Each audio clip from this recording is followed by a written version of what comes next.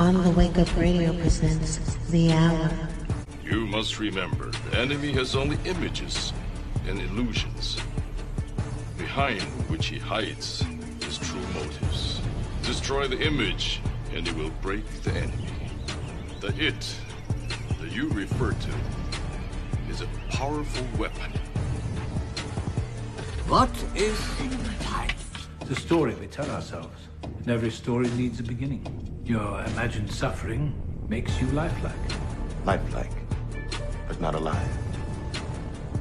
Pain only exists in the mind. It's always imagined. So what's the difference between my pain and yours? Between you and me? To find a solution to a problem whose answer you already know. The Hour. Welcome to onthewakeupradio.com. You're listening to The Hour with Cindy Ashby. And I have made my favorite guest, right? He's not even a guest, right? He just belongs here with us. O.C. Burton II.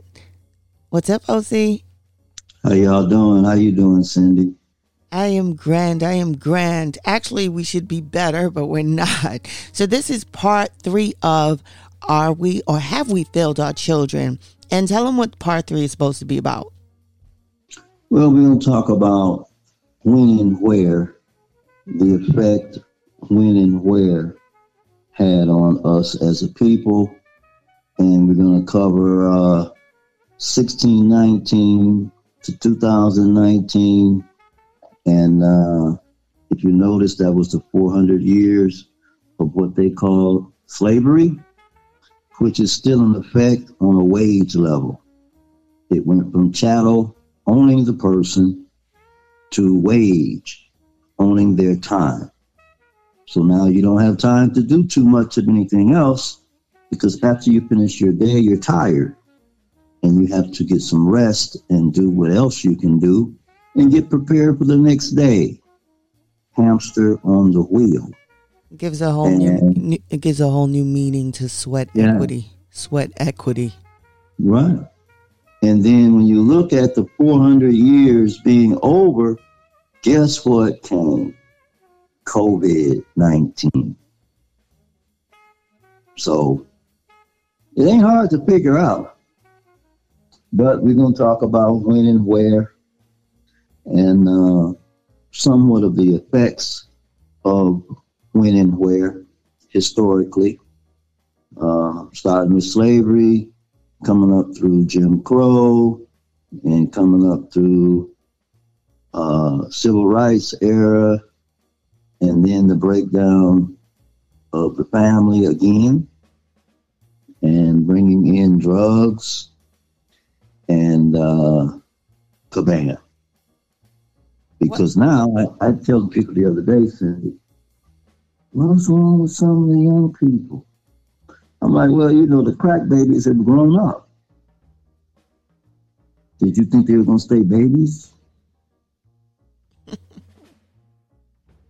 So, that's it. To be simplified. Other people want to elongate things. These are the primary points. Well, here's the thing, right? So if we were to take last time what you spoke about, which was the what, right? And you kind of broke it down into the whole indoctrination, brainwashing, propaganda. How does this flow into this next sector where we're talking about when and where? And you're talking about this timeline. And you want to start at the beginning with the 1619? Yeah, I mean, well, see, when you get to, it's like baking a cake. You have ingredients. See, the brainwashing and the indoctrination and the programming and the conditioning, we're repeating the same thing in a way, talking about slavery, because that was the breakdown of the self and then marginalizing the group. If you go back to Whipping Toby, Kunta Kinte. When you get a group of people witnessing trauma, it becomes a part of you. It becomes your genes. There is a gene that carries the instinct of being afraid. You just add certain statements to make it fear. And there's nothing to fear but fear itself, because usually it's just nothing. If you feed into it, instead of going to the higher ground of just doing what you're supposed to do, fear doesn't have any control. You're fearless, because that's how we were created. Until the programming. Do you get what I'm Until saying? the program. Right. And so I remember, and I've said this before, there was a study done with rats where they would put them in a bag with strawberries and beat them to death. Now, 4 generations later, the rats' great-great-grandchildren, when they smell strawberries, they get sick, violently sick. So, yeah. Yeah. That whole DNA code programming is a thing. Yeah. So, and then I'd like to say also that all were not participating in slavery. They were free people. And they went about their business, but they dealt with them later by destroying what they built. I think I need you to say that again, because I think everybody thinks that,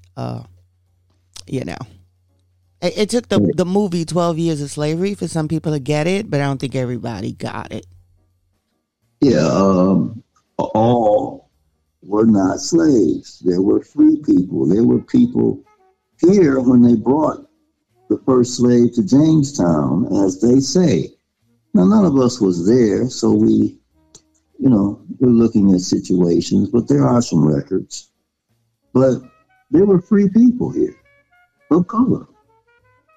And they were building and doing things, and they just dealt with them later by tearing down what they built. Fast forward now, we don't know how to build. We're just here coexisting. But wouldn't this be a situation of just losing the culture? Well, that's what happens when assimilation takes place. When you assimilate, you don't lose your culture, you take someone else's. So there's a difference between losing your culture and being someone else.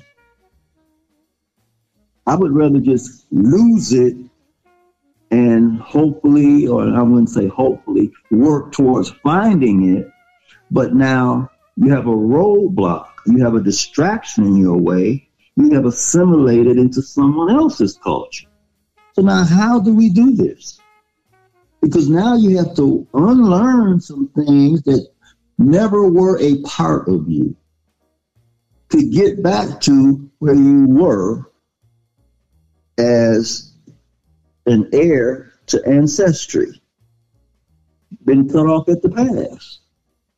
So now, in addition to your work, 8, 10, 12 hours a day, how do you find the time to go back and understand who you really are? What cloth you were really cut from? How do you do that? I want you to elaborate on people say, I'm cut from a different cloth. Do they really know the meaning? Well, some do, but when you look at the cloth that was laid out for us through slavery, assimilation, conditioning, do what you're told. The real definition of racism is to control and fear, to place control over someone and establish fear within them. So that's the cloth that was laid out. If you're cut from a different cloth, then you are understanding who you are, why you're here, what you came here to do, how to do it, when and where to do it, and you move on. Now, let us pretend I am of a different race, and I say to you, "You're being racist, sir. Sir, you're being racist." It take one to know one. Ah, But no, it's not being racist. See, first of all, in our creation, there is one race, and that's the human race. If you make it simple, from that, you have ethnicities, nationalities. People come from nations, and then you have ethnic backgrounds. That's where your culture comes from. So if you want to say, I'm being racist by explaining something that was done, you're a fool. These things happen, and they continually happen. If you want to take ownership of what some of you have done, then stand over in that line over there. We'll deal with you later. But you cannot call someone a racist for explaining what happened. Can't do it. now you had shared a video with me. It was the I think I'll play a little bit of it, but I want you to tell me what you had gotten from it. It was about the money owed to to our folks. Yeah, it was a joke. Is it? Yeah, it's a joke. $350,000. Oh yeah. What's that? There's not even like a half a penny. It's not even like the beginning of what crypto starts at, you know? Yeah. For 400 years of murder, discrimination, prejudice, reframing the family, the placing of fear. Don't get into, once you come out of that situation, you can't own anything in your name. You can't have a patent. They don't have a clue of the calculation to derive at what's owed. But I had a brother share the calculation with me in the mid-'80s, and at that time, it was $35 billion each. So now, take a look at this, Cindy. They take a percentage of that figure and break it down to $350,000. Isn't it strange that the last number that was done, that's like 1% of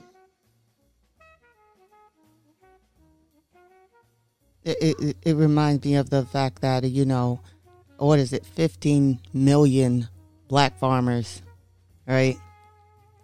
That's it. The property's just gone. Acres upon acres. Yeah, stolen. Just raped, steal, and kill. And then you don't owe anything for it. I mean, well, we know what kind of people act like that. You know, it just shows who they are. And we have to grow to become who we are, because time is drawing nigh. So as you come down through those slavery years, it was just reinforced Jim Crow. You know, a lot of people don't know that laws were legislated to legalize the marginalization of the people. Now, when you marginalize something, you eradicate it or you keep it stultified, you know, you disarm it, you make it ineffective. And that's what these laws did for 100 years. You know, up until close to the 60s. So part of that 400-year period, if you break it down, You went from chattel to wage. Then they released you, if you want to use that term, into a society of capitalism with no capital. Some went back to the plantation because they just couldn't handle going out into a society that they knew very little about. And that is really to this day. Well, we may know more than we think we know, but we don't take action on what we know. We still hide and put shuffle, Master said, so I got to do.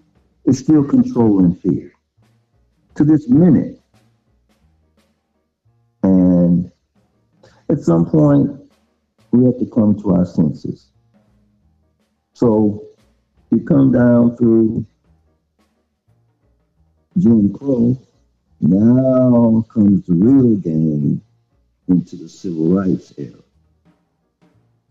Civil rights, because you were already told that you're 3/5 of a human. Which, when you look at that, it can be derived, because there's many perspectives. I'll give you one.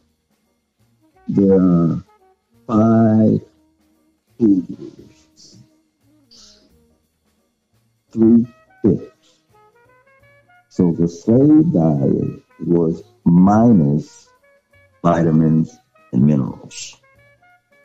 What do vitamins and minerals do? They initiate the process of thinking. Okay? Yeah. So now, when we begin to look at what was done, we invented a new person. A person that, in some instances, cannot think for him or herself.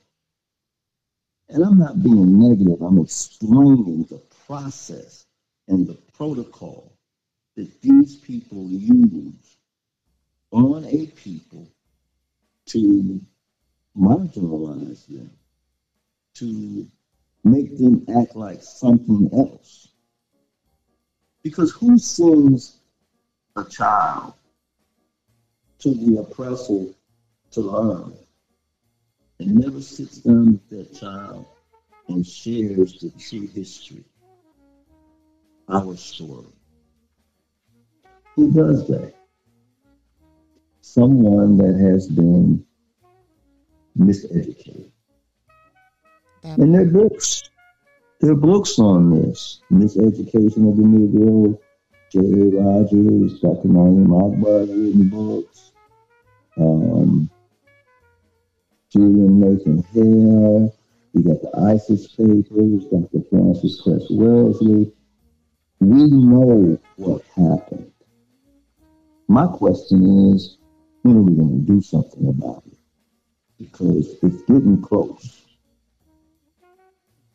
Yeah. Time runs out on you. You ever pull up to a parking meter? Yeah. Put a quarter in, put $1 in. Time runs out. I promise you it does, especially when you get a ticket.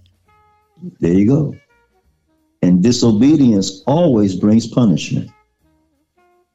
Disobedience always brings punishment.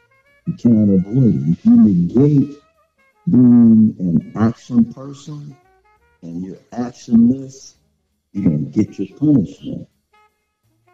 To avoid your punishment, you have to do correction. You have to fix it. It's been levels of trauma. Basically, what is taught when you go through trauma, you have to learn, cope, or fight. Now, those aren't the only 3 things you can do. You can fix it.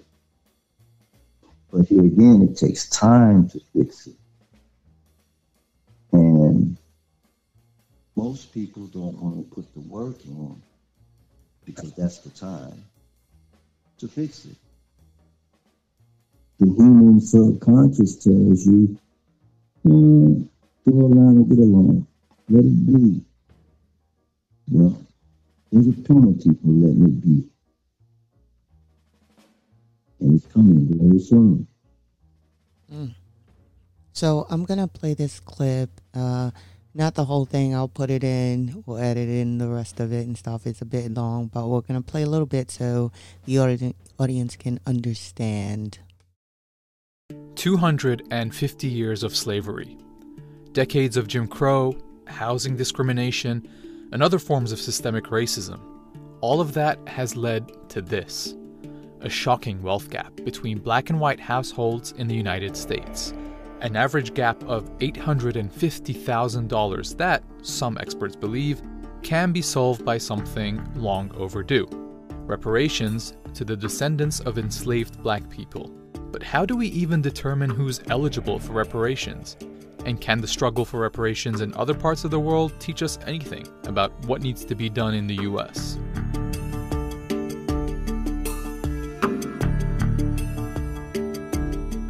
To understand why there's a call for reparations, there needs to be an understanding of the scale of slavery. It was a crime against humanity in which around 400,000 people were forcibly brought to North America. Over the centuries, 10 million enslaved people were legally treated as property in the United States, brutalized and ruthlessly exploited for free labor, which was used to establish the country as a leading global economy. In fact, one historian estimated that by 1860, enslaved people were, quote, worth some $3.5 billion, making them the largest single financial asset in the entire U.S. economy.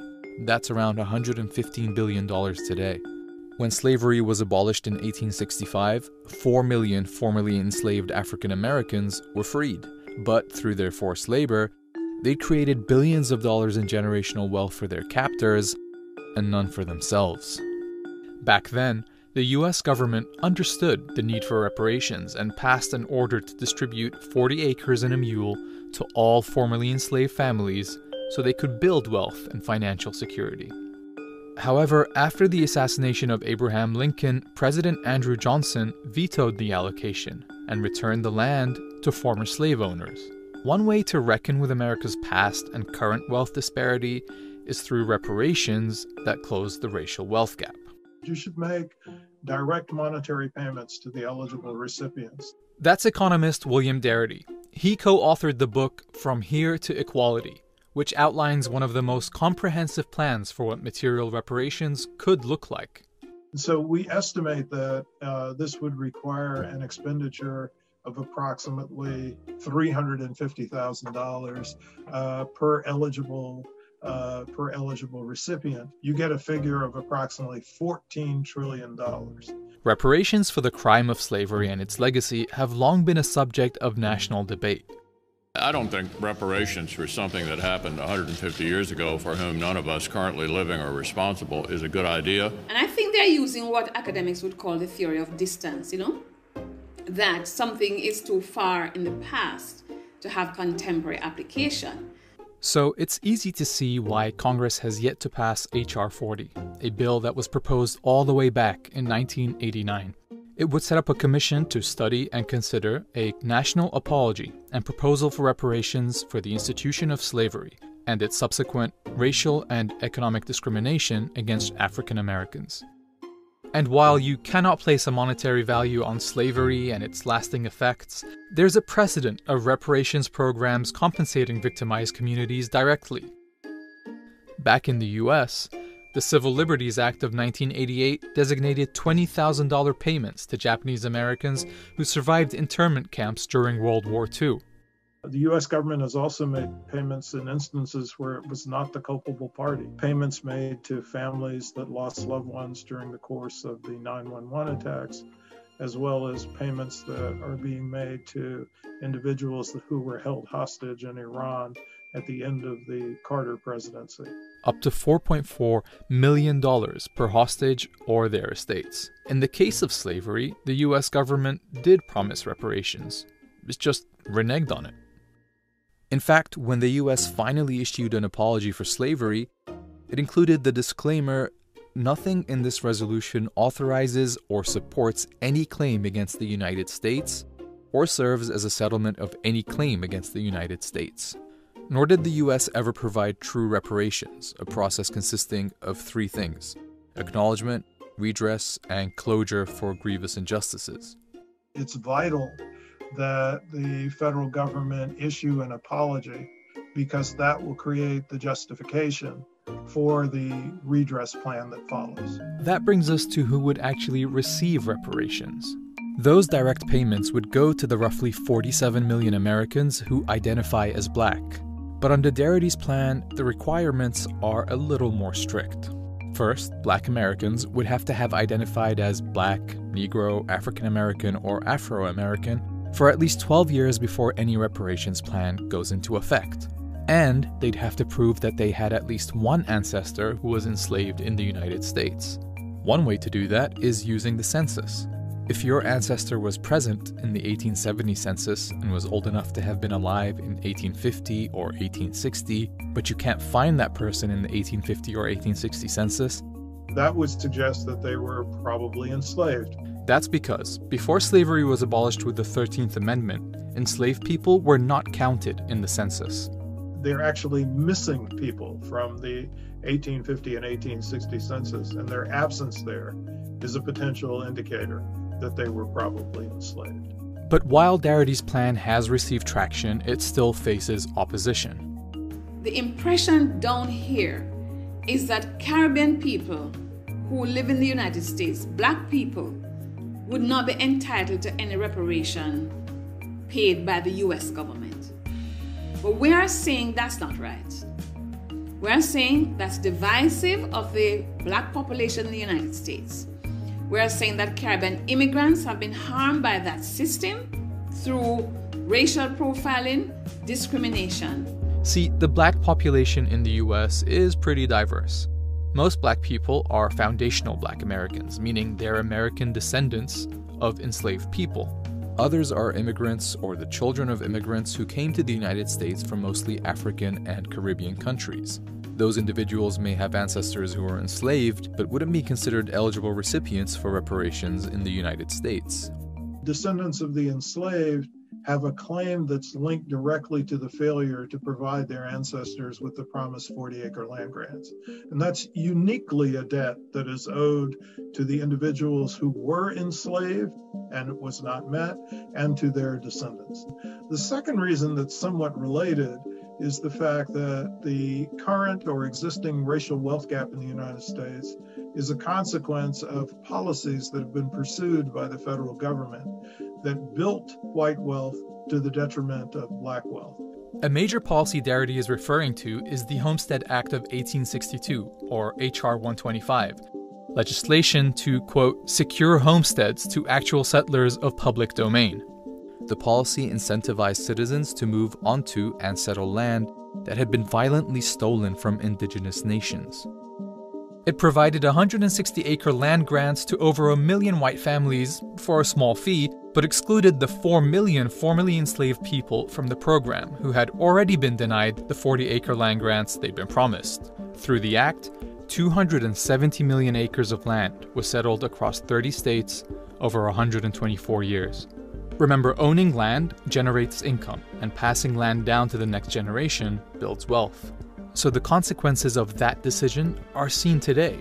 Approximately 45 million living white Americans have benefited from this massive asset-building legislation. I would argue that virtually all Black people throughout the diaspora, the African diaspora, have a claim for reparations, but they don't all have a claim for reparations from the United States government. The horrors of slavery and its consequences are not uniquely American. The transatlantic slave trade transported approximately 12.5 million enslaved Africans across the Americas. The overwhelming majority of enslaved Africans were shipped directly to Latin America and the Caribbean. Spain and Britain shipped around 1 million enslaved Africans just to Jamaica.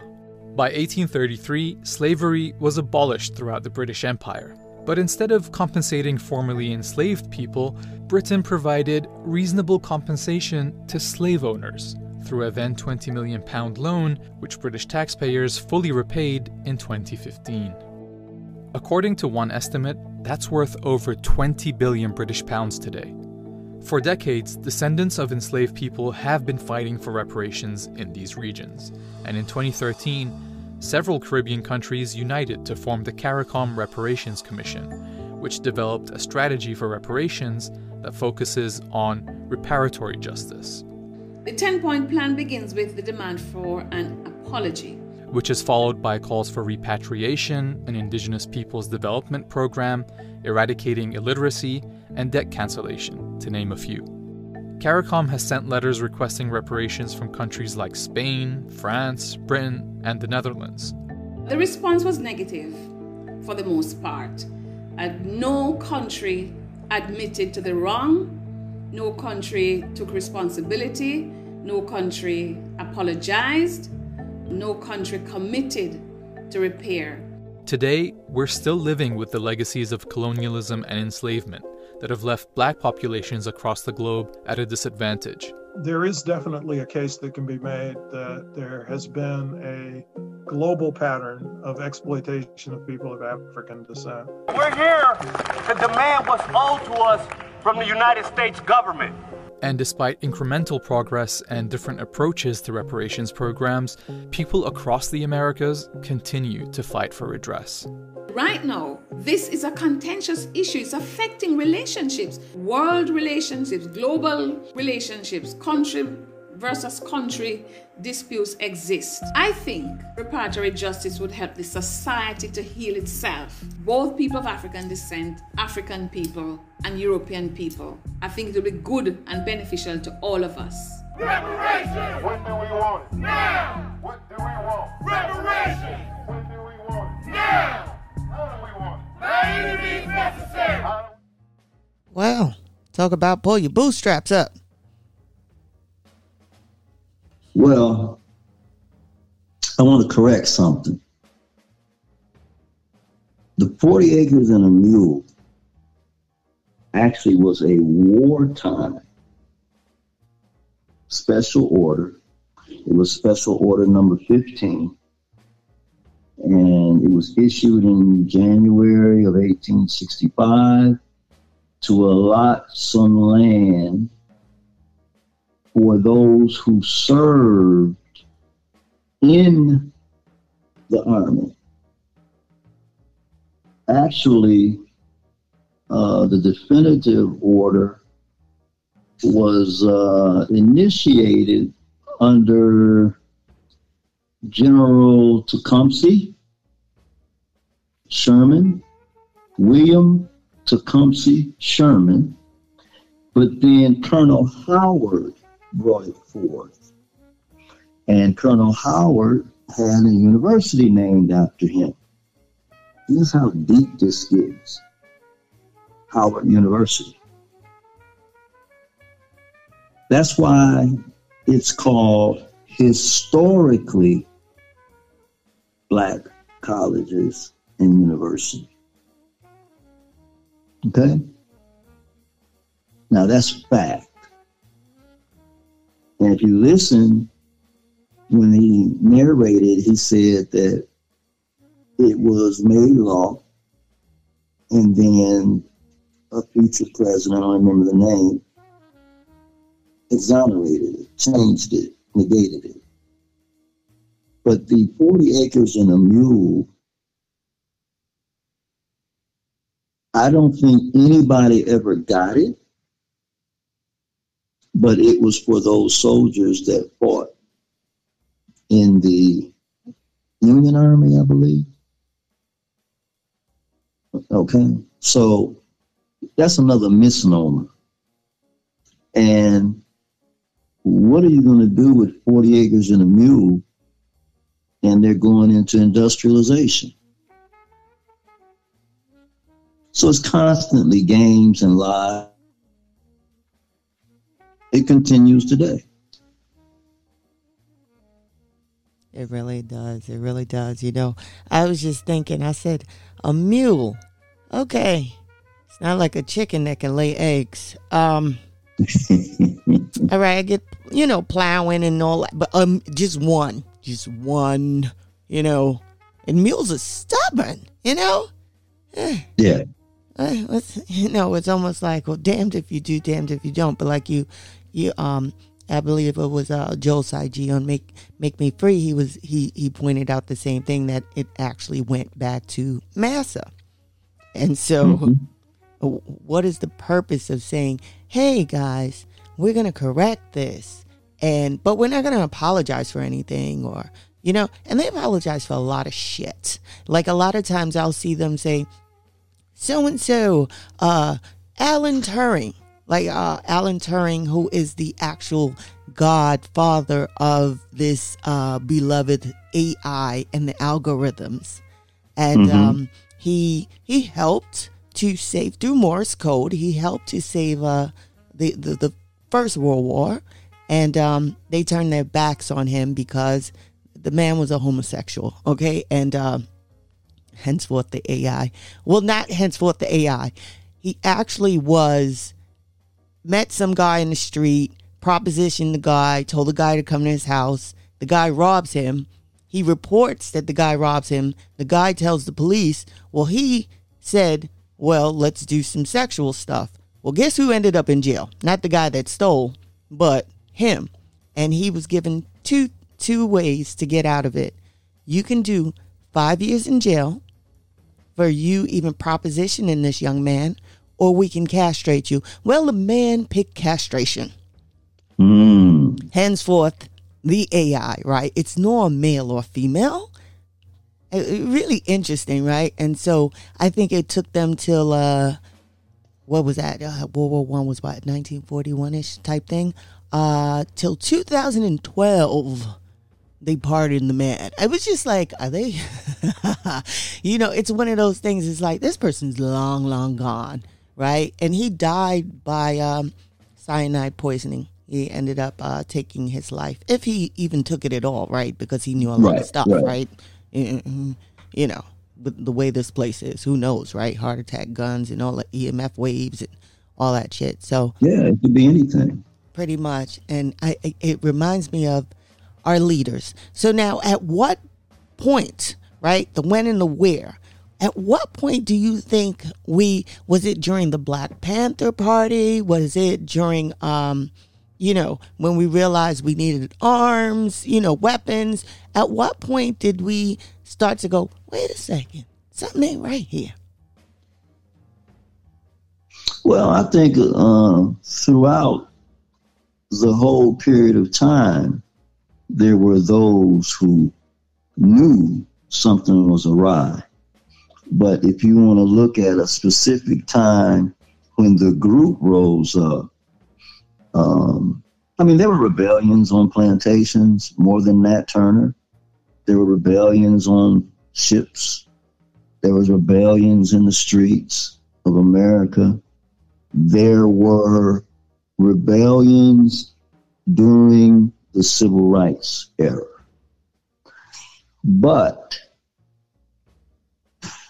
or I should say, and they should have been fighting for human rights, because there is the Universal Declaration of Human Rights. Now, it's out of the UN, but it's there, and each nation signed on to it.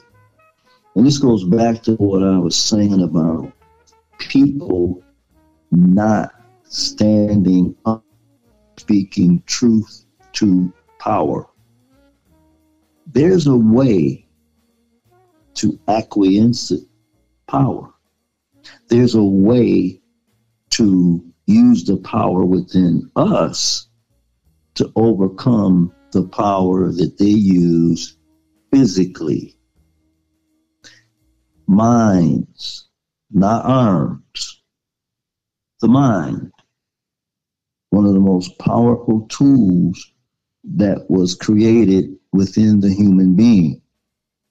When you bring your minds together, there are many things that can take place or change. Go ahead. Well, I was going to say to you, right? So now this takes back to, and if you are listening, this is on the Wake Up Radio. This is The Hour. Your host, Cindy Ashby. I'm here with O.C. Burton II of Kid Shop Yet, thehope.org. And the last episode, you talked about the fact that let's pretend we're a CPU and we have run out of RAM, and we can do about 100 million gigabytes. It was 100 million terabytes of just the thought process of just knowing things. How does one even, is it a clean wipe? Like you said, is it a clean wipe? But then here's my conundrum is that if you don't know where you're coming from, you don't know where you're going. That's right. So how does that work? Do you just wipe some of it? Like, if we were putting a little black person computer together, how does that even work? Well, as you begin to learn the things that you weren't taught, you hear people say, "Oh, brother, that was profound. I didn't know that." Okay, so now you've identified something that could have disabled you or hampered you. You have to be that change. Okay, I learned that. I'm going to process through this, and I'm going to stop doing that. It might be stop working for them. Stop giving them your energy. Start doing things within your best interest. So you start stockpiling money, as young people say today. You start stacking, but still going to work, being on time, doing what you're supposed to do. And you stack, and then you put your own little company together and build. And you get other people to assist you. Now, it's... Now, let me stop you, because I want you to kind of give them the process, right? Because with KidShop.org, you're able to facilitate this with the youngins that you teach, right? Getting them to understand, because when you speak to the older people, right, and you kind of say, hey, this is what you kind of need to do, man, I don't know how to do any of that stuff. I was just gonna work at this job for 20 years, get my pension if there's a pension, and work till I die. Well, if that's what you decided to do that. But there's other means. And I learned early this, Cindy. Everything has to be sold. So let's say you get a slogan and put it on a T-shirt. You can't sell 1,000 until you sell one. So you have to look at the basic fundamentals of anything. It could be getting your license to sell cars and opening up a small car lot. Well, you can't sell 10 cars until you sell one. Why do I keep saying that? It's important to get over the hump and get that first sale. Now you have the experience of selling. You can repeat it. Now you have the experiential knowledge of how you sold that. You can repeat it. Now you can go up and sell 5, a dozen, 2 dozen, a gross. Now you can go into advertising, marketing, and promotion. Put an ad together. Verbal and on 4x6 card. That's the easiest one to pass out because you can stick it in your pocket. So all of these things have to be learned, because if you've been working on a job for 20 years, you don't know how to do these things unless your job entails that. And that's why we start with the young adults, high school students, and up into the 30s, because they're still relatively easy to teach. They listen, hear, and understand. Now, it may take a while for them to do it, but they can take it in. The older group, it's tough to get through all of that stuff they need to unlearn. They can't focus. They can't concentrate a lot of it. So that's why, we work with the young. And the paperwork process, You have to learn where you start with the Secretary of State in your state, because we're all under the jurisdiction of where we are. That's a given. So you have to follow those little monetary things to do the paperwork, to legalize your entity on the state level, the city level, the county level if necessary. And now you're in business. Generally, that's going to run you a little under $1,000 for everything that I mentioned, the licenses. And you got to do it. Well, I wanted to talk about the after slavery, right? The Emancipation Proclamation, 1865. They said black people were thriving. We were thriving. And we took our shekels and we put them in Freeman banks. And you could tell the rest of the people how that went. Well, you got, I'm going to say this to add to that. The Freedmen's Bureau was set up, and it is still on paper today. This is what they didn't do.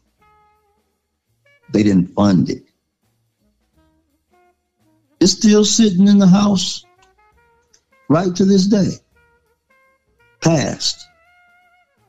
I don't think it went to the Senate, or there is a legislative way to pass something and to just hold it in abeyance, but funding was never provided.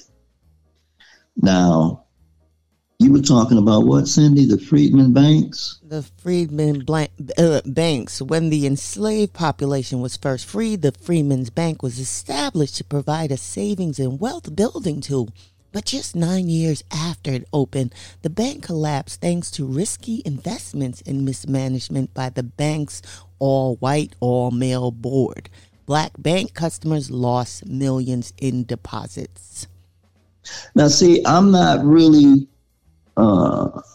knowledgeable of that because that escaped me. Now, I'll say this. I don't deal with banks anyway. I've heard people say, well, we need to open up a black bank. Well, it doesn't matter what color the person is. You still have these gregarious regulations. And under their jurisdiction, you got to follow what's written. I mean, does it matter the color of the banker when the regulations are the regulations? A lot of things are just absurd. Break away, do your own. Now, I'm going to just briefly cover that in next time, because it gets to be kind of scary for people, because the step parents are the step parents. And don't get upset because somebody explained to you the situation that you're in. Religion was given to you. How you act was given to you. What you buy was given to you through commercials.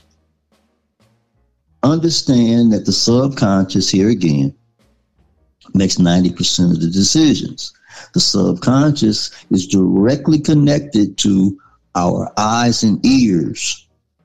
So if we view something, it has an effect on us.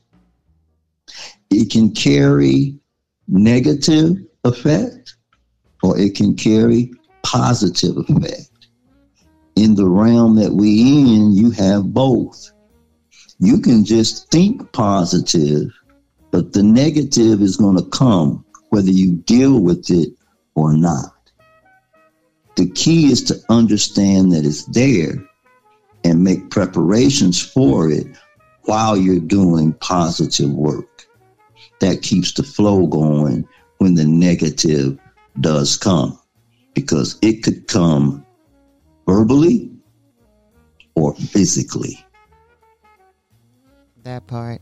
Now, let's talk about the last hired and the first fired, how the Great Depression affected African Americans. It said it lasting from 1929 to 1939. The Great Depression was the worst economic downtime in the industrialized world. While no group escaped the economic devastation of the Great Depression, few suffered more than African Americans, said to be last hired, first fired. African Americans were the first to see hours and jobs cut. They experienced the highest unemployment rates during the 30s, since they were already regulated to lower paying professions. African Americans had less of a financial cushion to fall back on when the economic collapse happened. The Great Depression impacted African Americans for decades to come. It spurred the rise to African American activism, which laid the groundwork for the civil rights movement in the 1950s and 60s. And so I guess they said that, popularity of Franklin D. Roosevelt, the president, and his New Deal program also saw African Americans switch their political allegiance to become a core party of the Democratic Party voting. Was it Lyndon B. Johnson who says, "I will have these niggas voting Democrat"? He didn't lie. He really didn't. It's insane, right? Because weren't we Republicans? Yeah. And they stole that from us. However, I just want to fast forward for a minute, because this individual that we have in the White House now, approaching 80 years old, and I didn't look up the average age of Americans, but I will say this: you can be 35 and be president. America eats its young. Realize that. Oh, we love the young people. The children are our future. But what do they do for them, and what do we do for them? And I'll cover how we failed our children very briefly. We have not provided the proper education, teaching, and training for our children. We have sent them to the oppressor to be taught and trained by them, which keeps the flow of ignorance going. I'm going to be very direct in this. That's how we have failed them. And they have been co-conspirators in the failing, because they bought into the fact that our parents don't know anything. Well, if your parents don't know anything, who wiped you behind, changed you, and fed you? It was either a parent or a grandparent or a legal guardian. Stop the foolishness. Listen, hear, understand, and in order to do those three processes, you must ask questions. That part. Now, when you said you weren't sure, somewhere in the 1960s, the average age of Americans were at 29 years old. By 1970, it was 28 years old. By 1980, it was 30. By 1990, it was 32 years old. And from 2000, it was 35. But by 2010, all the way to 2016, it was the age 37. And 2017, 38 years old, till about now. 38 years old is the average American age. So now look at this, Cindy. All of those ages up until the last few years were under 35. My question is, why do you all keep electing these 70 and 80-year-olds to be president? Do you know how far they are out of sync? Well, I look at the young people around me sometimes. I'm 66. And I realize that, I can't do everything I used to do. And I look at how they think. I look at how quick they are. But I also look at the lack of confidence. the lack of self-confidence. So, come on, this thing was put together for the people to draft an individual to lead them. People keep getting suckered into them trotting out somebody and telling you that you got to pick between Tweedledee and Tweedledum. And then people make this ignorant statement. I'm going to be direct today. Well, she's the lesser of two evils. He's the lesser of two evils. Not realizing that you still got evil. Does that make sense? Promise you it doesn't. You know, I mean, at some point in time, we have to really, really step back and observe where we are as a nation. It's a pitiful situation. Keep putting, and I'm not saying, and let me say this, going back to our culture, the elders were advisors. So we keep going against the grain. And any president, I think Kennedy was 46 when he was assassinated, because he did something that they didn't want done, the elite. And now, you know, Obama was young. But keep putting these old people, and I'm getting up there, but I'm just being real. Well, here's the thing. The lesser of two evils in your Cambridge dictionary is the less unpleasant of two choices, neither of which is good. Like, this is the definition. Like, they both suck. Yeah. So you saying the lesser of two evils, like, well, fuck. What's that going to get you? That's not even a choice. It's almost like, hey, would you like to be sodomized? Would you like grease with that? Or you just want the raw? Like, no, I don't want to be sodomized at all. How about that? Yeah.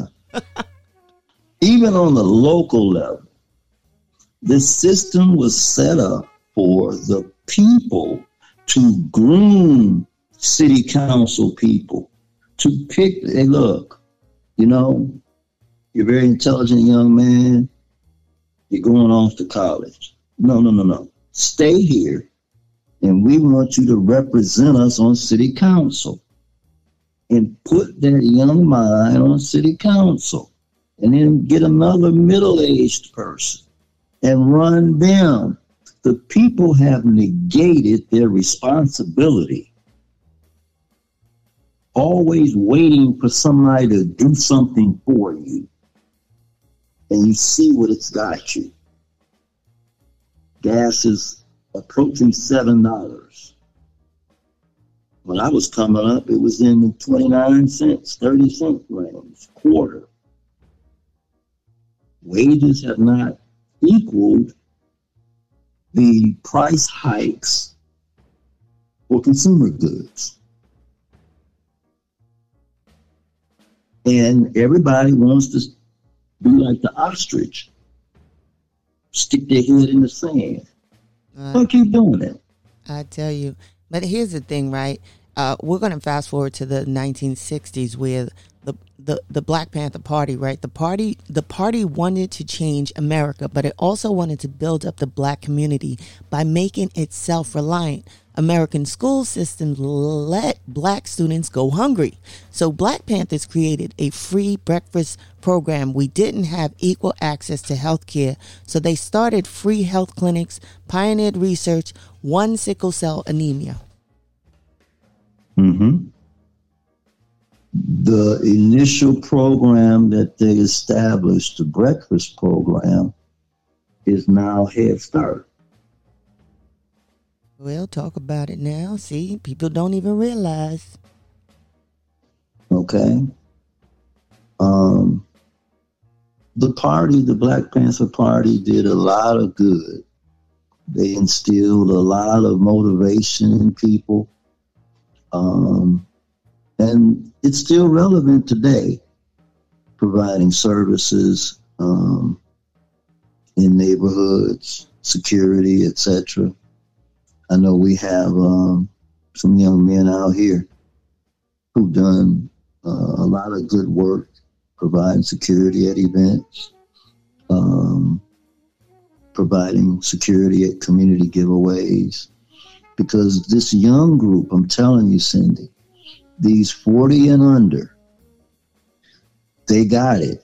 They just need guidance. And that's why we set up KidShopYet.org.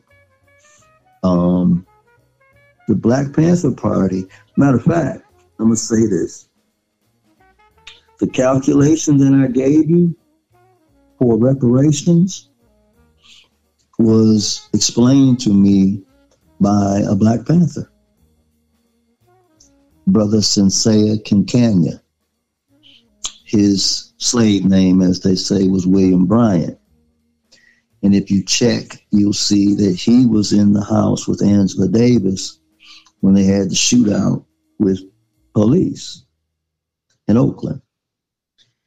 In mid-'80s, I met Brother Sensei, and he took me through hunter warrior training. And he later passed, I think, around 93 or 4. But the brother worked for Operation Human Rights in Birmingham, and he was constantly on the systems behind. And I love that brother and the training that I got from him. But he did the calculation and covered every category where money was lost. See, that's the only way you can come to a proper figure with reparations. And then when you do that, you have to look at the profit that was made and the generational wealth. That's why they keep speaking against it, because they can't afford to pay it.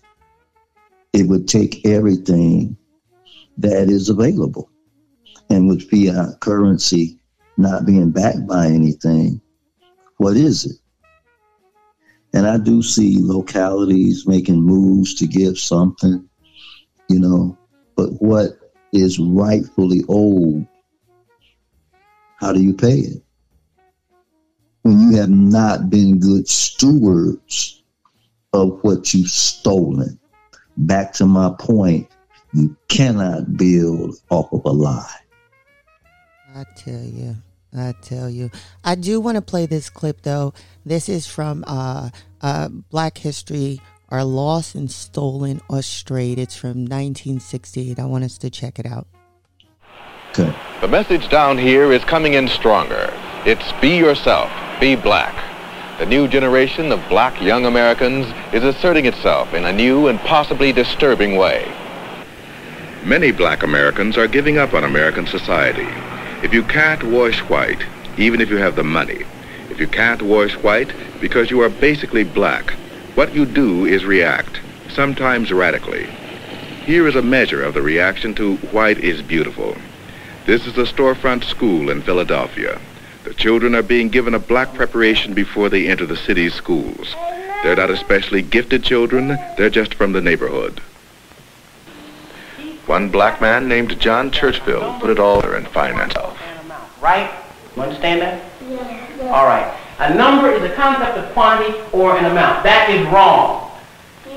No. A number is a concept of quantity or an amount. That is dead wrong. He's not only teaching new math to children whose ages range from 17 months to 5 years, he's decided to give them the emotional armor they need to protect themselves against the education they're sure to receive when they start kindergarten. Anybody tells you something wrong, are you going to do it? No!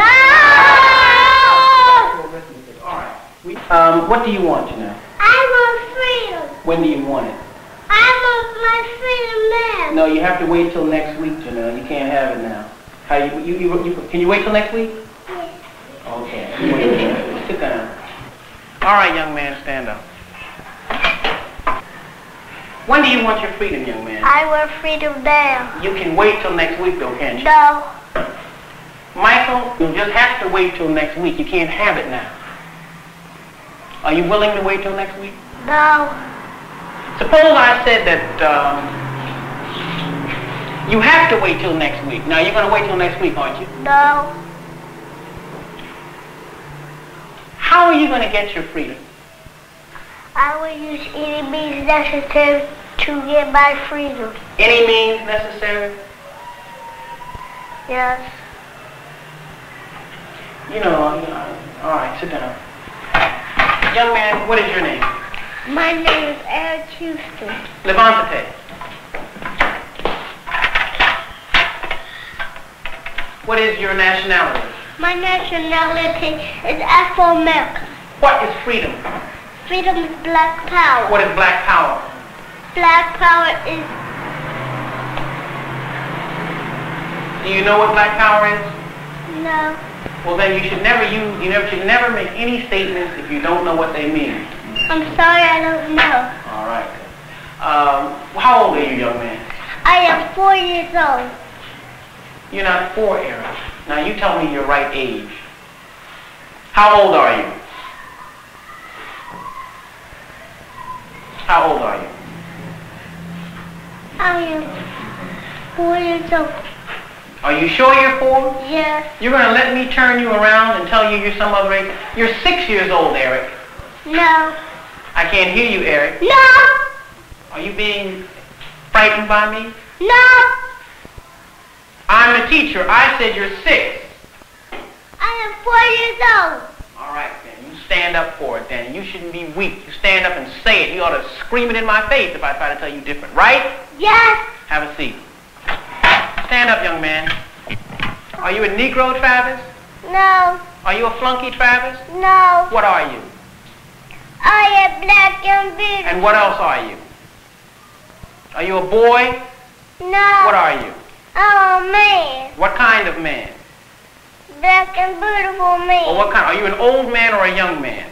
Young man. Very good. Very good. Are you going to let somebody just make you a boy? No. All right. Suppose I tell you something wrong, Travis. Are you going to do it?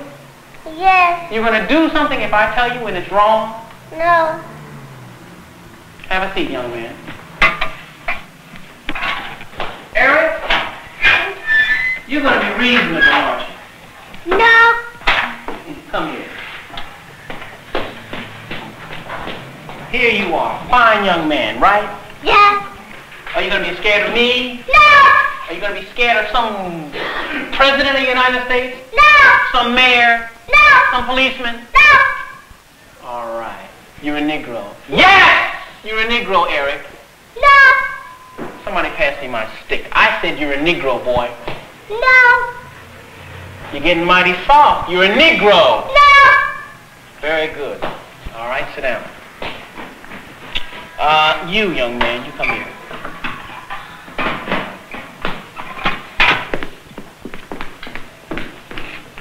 Your nationality is American Negro. Yes. No. Your nation... Now look, don't play with me. You're a Negro. No. I am... No. Suppose I threatened to beat you, what would you say? Aren't you a Negro now?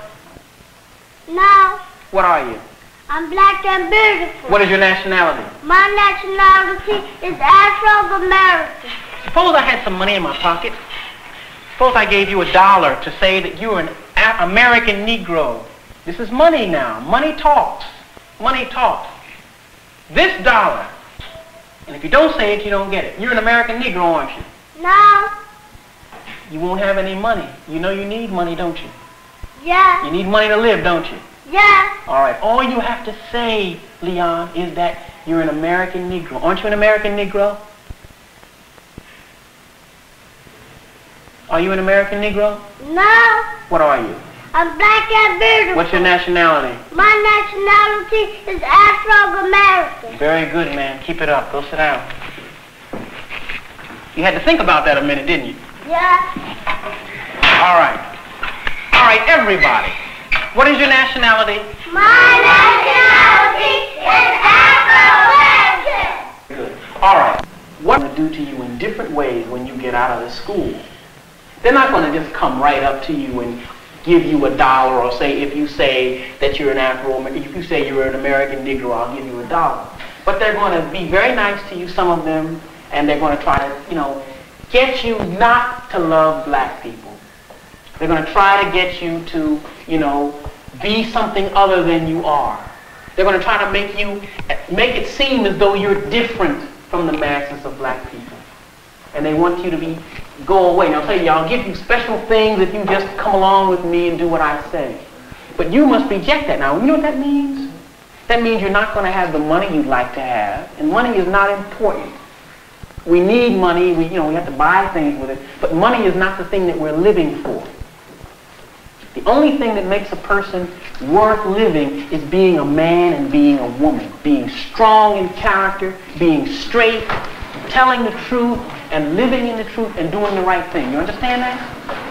So no matter what happens, I want you all to always tell the what? You may not get the marks you're supposed to get in school. You may be doing the work, but because the teacher doesn't like your attitude, and she'll always tell you, I don't like your attitude. Because you're independent, but you're not going to school for grades. You're going for what? Yeah. All right. And what kind of people is everybody in this room going to be? Tell me the kind of people you're going to be. Black and blue. What else? You're already that. What are you going to be? You're going to be stupid? No. What kind of people are you going to be? Excellent. You're going to be excellent. And what else? Yes, ma'am. Strong. And strong. And what else? And good. And good. And what else? And genius. And a genius. And what else? I'm looking for another word. All of you are geniuses right now, and you'll be better than that. What else? I'm looking for a word that begins with a B. Brilliant. Brilliant. And brilliant really means to shine. And all of you will shine. All of you are really going to be brilliant. Good enough. All right. How does everybody feel now? You ready to get ready for lunch? Yeah! Who's hungry? Well. I don't know if you got the gist of it. But basically, I met John Elliott Churchville when he was about 80-something years old. I went to interview him and for Virtues of Habit. And he said to me that, he did this, Our Stolen Legacy, 1968, CBS. Bill Cosby was, talking about all the inventions, all the things. And this was his way of combating the heroin, right? Taking in all these children. And you would think, like most people, it's kind of like a daycare, but he was teaching them from 17 months old all the way to 5 years old. And he said a lot of people couldn't pay. But he still took them in.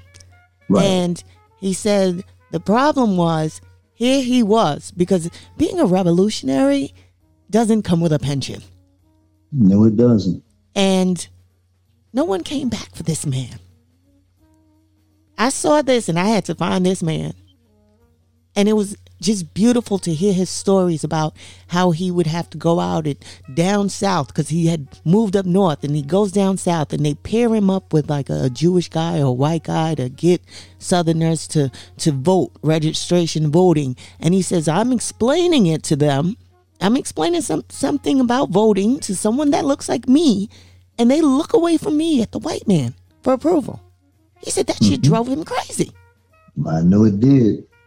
And he told him, don't put me with somebody that don't look like me because they not looking at me. He went from being a Christian to, and he couldn't take that no more, to becoming, he was in the Nation of Islam. He met Malcolm X. He said that brother was an authentic brother. Because he said, I went up to him and I said, brother, oh my gosh, it's so great to meet you. And he said, it's not about me.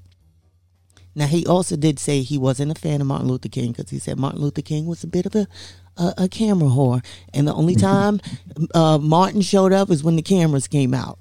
And I was like, but this is like what my grandfather would say. I'd be talking about World War II and my grandfather would say to me, were you there? You weren't there. So you have to get the story from who was there, because history rewrites itself. And so I thought that would just be a because we're talking about us failing the children, the when and the where. And there have been instances throughout time where we always try to like bring ourselves together. And it starts with the youth. Henceforth, this is why I love kidshopyet.org. But tell me your thoughts on listening to that. Well, I think he did for the time that he was, at the time that he was putting his time in to do the work that needs to be done to reprogram our young people. I think it was excellent. And, very few come back to say thank you. But that's the work that the elders must put in, because we lived our lives. Not saying that we're suicidal, but now it's time to step aside and guide. And that hasn't been done enough on either side, because slavery put in kind of a mechanism where the old and the young were divided, and who divide and conquer. So I commend what he did. Here again, it's the basic fundamentals that you build from. And that's what he was instilling, reprogramming, reconditioning, okay? Putting that new RAM in, that new random access memory in the young people, and they grow up. And they never forget that, because I haven't forgotten what my father and my teachers did for me. And you can't sell out, be it $1, 100 million, 10 million. Why? So you can have things? Well, this is what I'll tell you about that.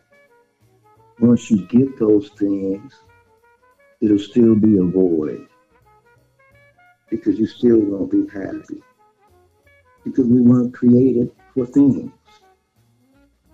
And it's a tough road to toe, but that's the fact of the matter. So yeah, he did a great job with those children, and I commend him. The other thing I'd like to say, Cindy, is racism breeds control and fear. So when you go back to the Willie Lynch papers, the Willie Lynch situation, the psychological elements of the Willie Lynch papers were brought out to show people what transpired. Okay? When you put the two together, you get to a point of now. They did it so when they made their major move against humans, there would be no revolt. There's a method to the madness. When you use control and fear, and you take human instincts and use them evil, negatively, this is the result you get. Everybody's passive. Damn. Now, one of the things I had put something like 1619 to 2019, that's 400 years of madness, yeah? And then we come into 2020. This is not 20, we're in 22. But tell us what happened. What happened, brother? Well, the initial work had been done, and the punishment was lifted. The 400 years had been done, as they say. So they knew they had to do something to distract the spiritual awakening that was present. Now, nothing is 100%. but they knew they had to do something. So COVID was brought forth. Now just look at it. Don't holler at me. Step back and look at what happened. See, you can do hindsight 2020 now because it's 2022. So now the veil is lifted, and then COVID comes. They put everybody in.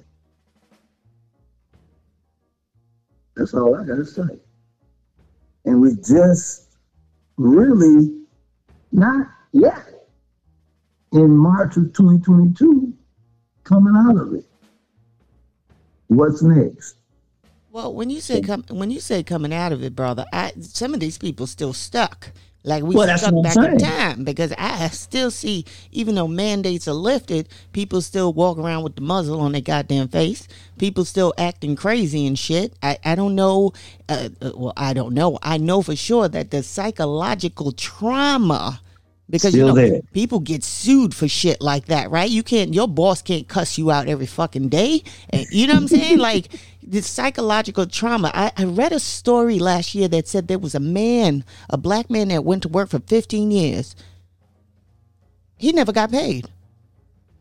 Mm-hmm. And they were trying to figure out how to get him paid wages. And I thought to myself, you have got to be kidding. Modern day slavery is a thing. It is a mental tight hole on the brain. Yeah. It's a mindset situation. That's why it's got to be a mindset revolution. How could you be so scared to ask for wages that you worked for? How was he supposed to eat? How was he supposed to sleep? How was he supposed to take a shit in peace? I'm just like, my gosh, even today, I mean, I learned the other day, right up until it's probably now, who knows, right? But right up into the 70s, we're still picking cotton. Oh, yeah. In the South. Yeah. And then people don't know that. People think it's over. No, it's not over. So when you say, people quick to call people sellout, but haven't we sold out? Hey, that seems to be the order of the day. And they get upset when you say it. Get upset. It is. They get upset, but then at the same time, those are the same ones. Keep it real. Keep it 100. Okay. You see what we got. You see where we are. Coming out of COVID, and I'm just using that term because you're correct. The lasting trauma, you don't know when the last person will get over it. But now, World War III. Rent going up. Your housing prices going up. Gas prices going up. Didn't raise minimum wage now. Food going up. It's all a game. And it's happening because the people never took control of the government. I don't think they heard you in the back, because for some reason we think that the government is supposed to control us. They're politicians, they're servants. They talk and they write legislation to keep the elite in power. But it's a matter of time, because nothing lasts forever. But when the empire falls, it's going to be collateral damage, because we tagged along with this. So don't get upset with me. I'm just giving you the facts. It's going to be a lot of collateral damage. And I'm not being negative. I'm being real. So, and I always ask you, what should we do? Now, you've said it several times, but sometimes you have to reinforce it, right? Because we've got to deprogram to reprogram, right? And so, that's right. What should we do? Because the when and the where, it's always the same perpetual loop of madness. At what point do we say enough is enough? And it starts with us, right? But how do we go about that? You got to override the passivity.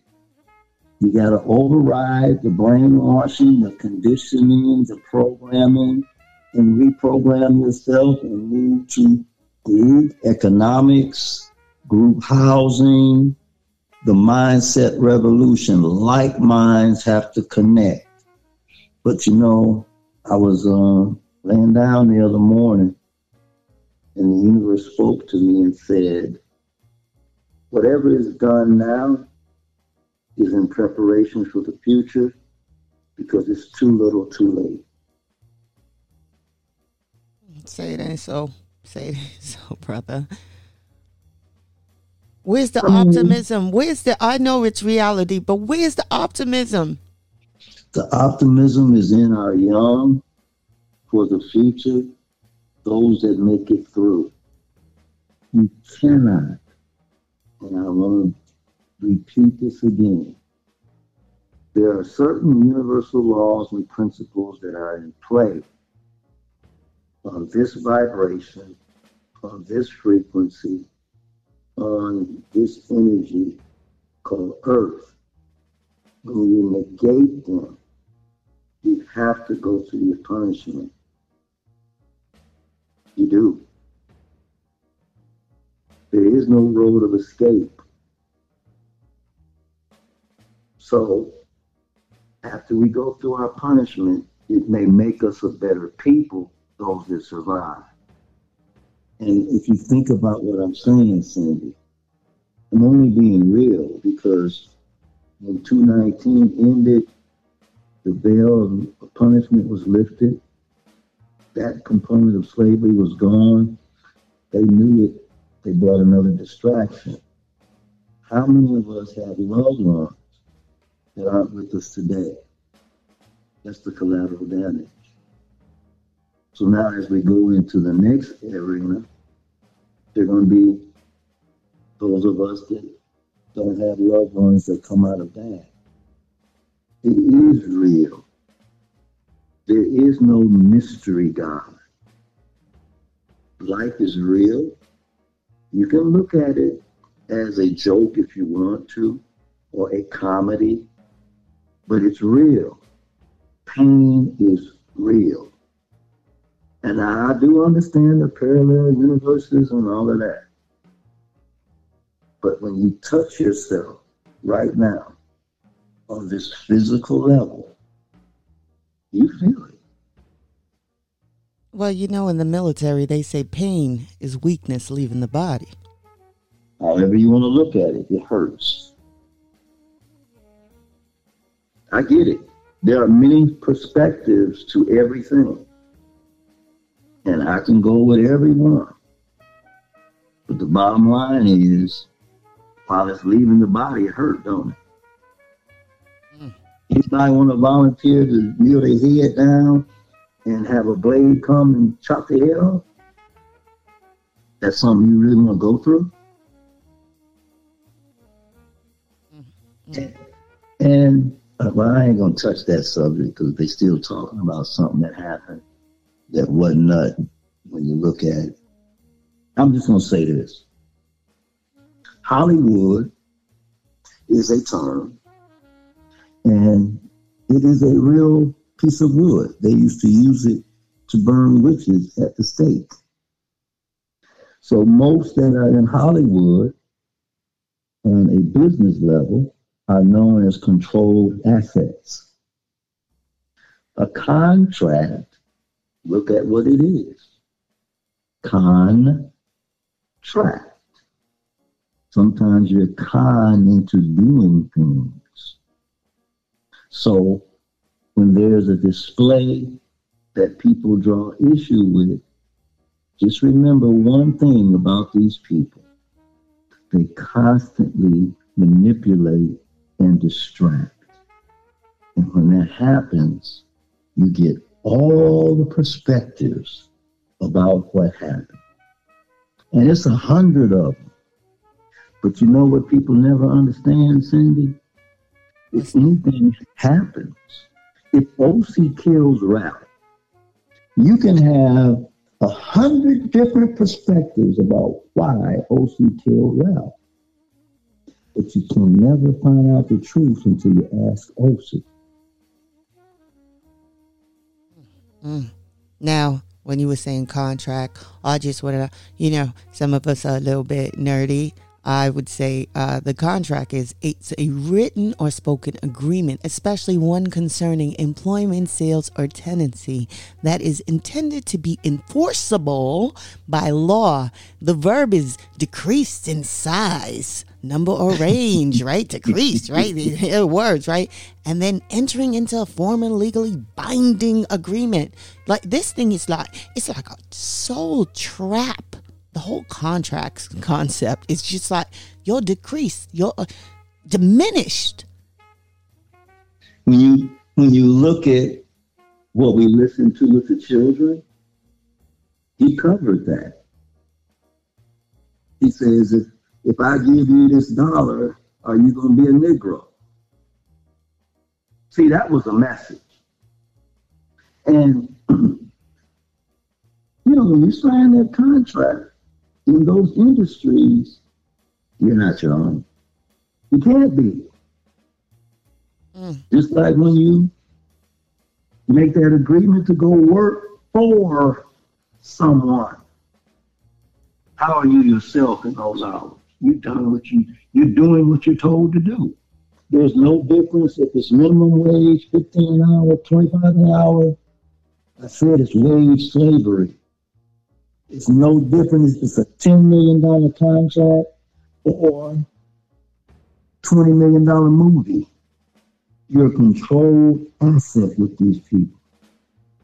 Now, wait a second. I saved the best for last because the rest of the meaning for contract is quite interesting.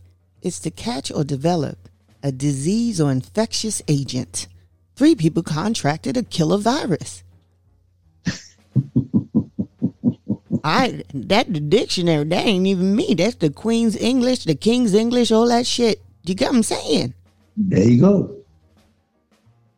So, we just have to come to grips with the reality of what we've been through and begin to prepare to go through and hopefully grow through more and come out better on the other side. You can take chaos. Out of chaos, community can come.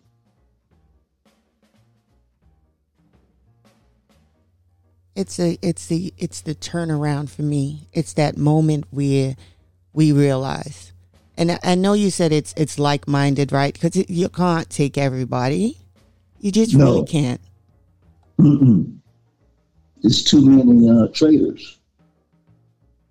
And if you see somebody at the last minute want to come and be enlightened and profound, and I wouldn't trust it. That's when you'd be like, where the fuck were you all this time? Now that we've lifted all the wood and built the foundation, where'd you come from? Who sent you? Who the hell sent you? Yeah, it's good to find out what they were doing all these years, because that's the true person. Now the origin of the contract, the noun, is believed to come from the Latin roots of a combination.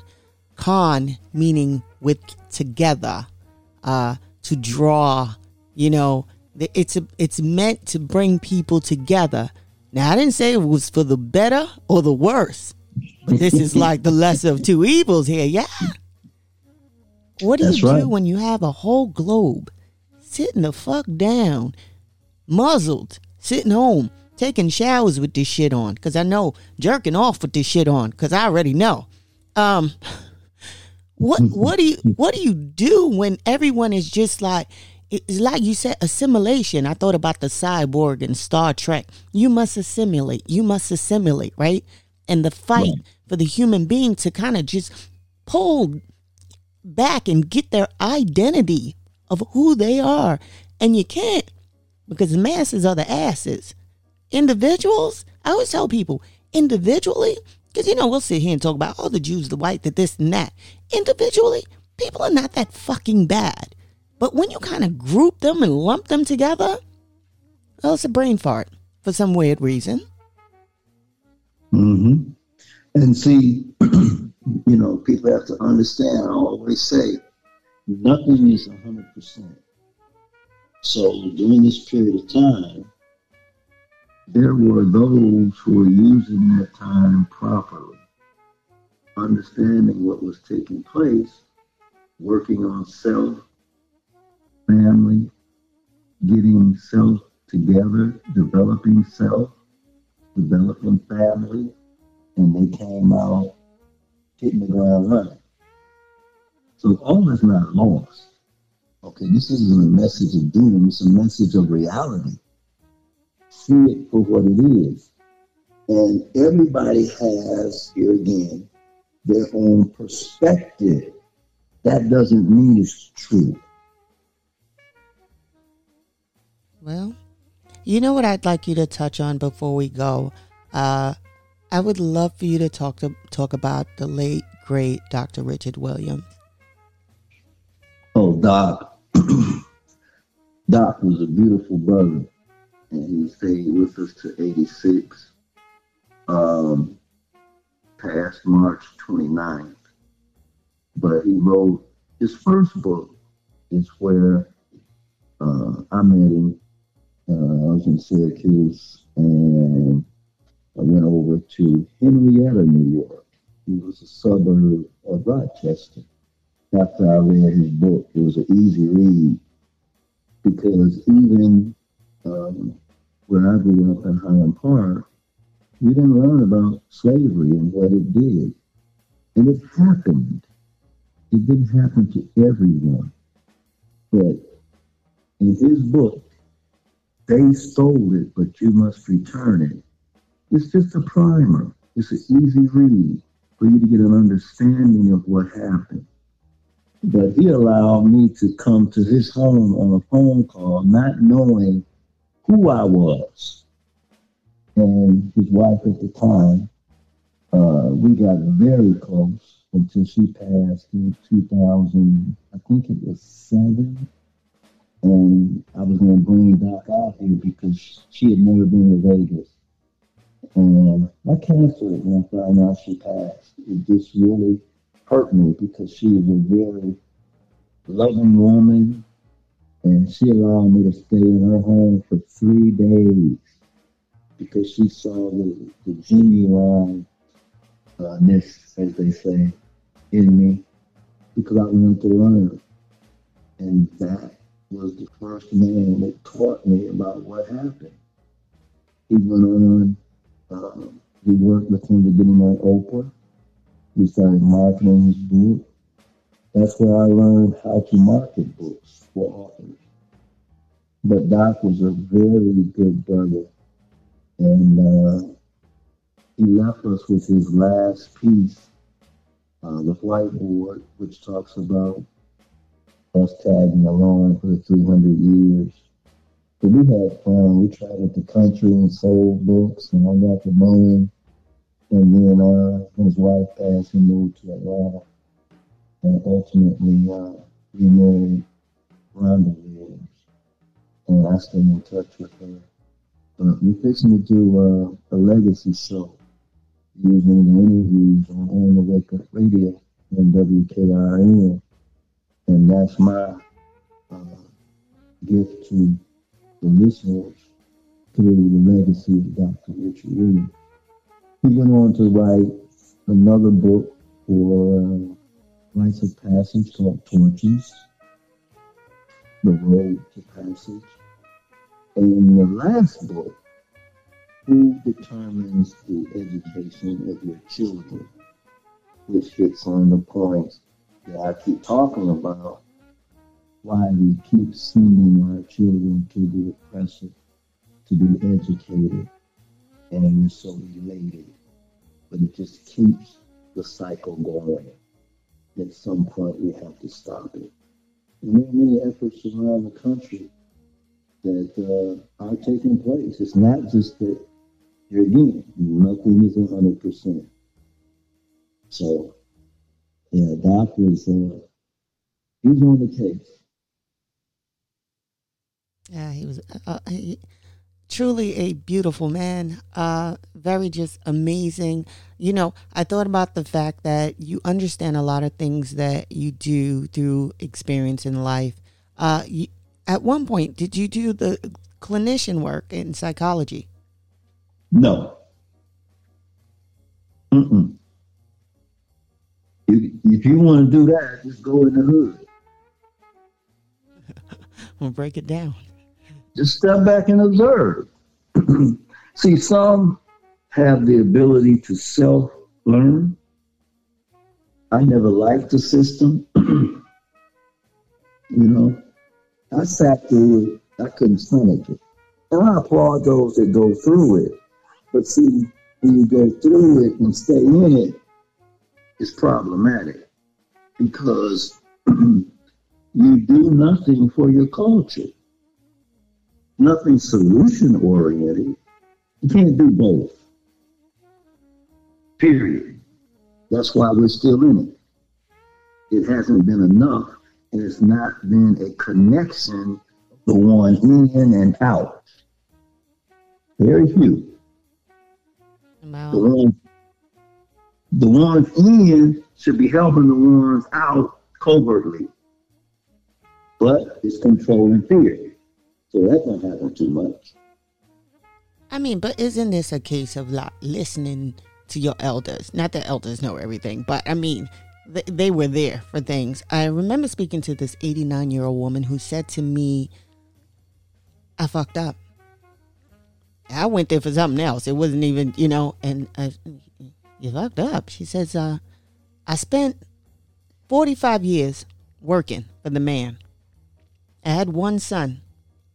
And I feel like I didn't do what I needed to do. And she was a clinical psychologist. And the more she kind of understood who everybody else was, she didn't take the time to understand who she was. And she said, I wish I would have done things differently. Now, that spoke to me and said to me, sometimes we have to do the things we need to do. We cannot wait. We are here temporarily. And I don't think people understand that. Nobody stays.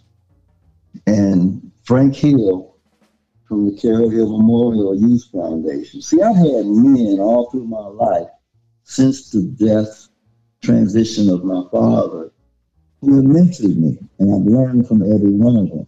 But I decided, like those little children that you had on in this segment, I decided at a very young age what I was not going to do. And I kept my word. I didn't like jobs. The worst thing I liked was somebody standing over me. I don't like that. You either stand to the side, right or left. And I would tell them, don't stand behind me. Well, I was a young man. I've had jobs when I was young, and I made it known, don't do that. And people, you don't talk to a supervisor like that. He's a man as I am a young man. I don't like it, don't do it. Because I don't have to be here. Very few made that dedication. I would rather have less.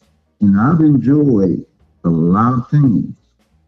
But I'm preparing for my transition now. So it ain't about me. It's about the young, teaching the young, guiding them, assisting them. People misunderstand the word help. We take help as do it for me. So I use the word assist. So they understand that it takes both of us to get this done. You want to do it, let's get it done. All can't do it.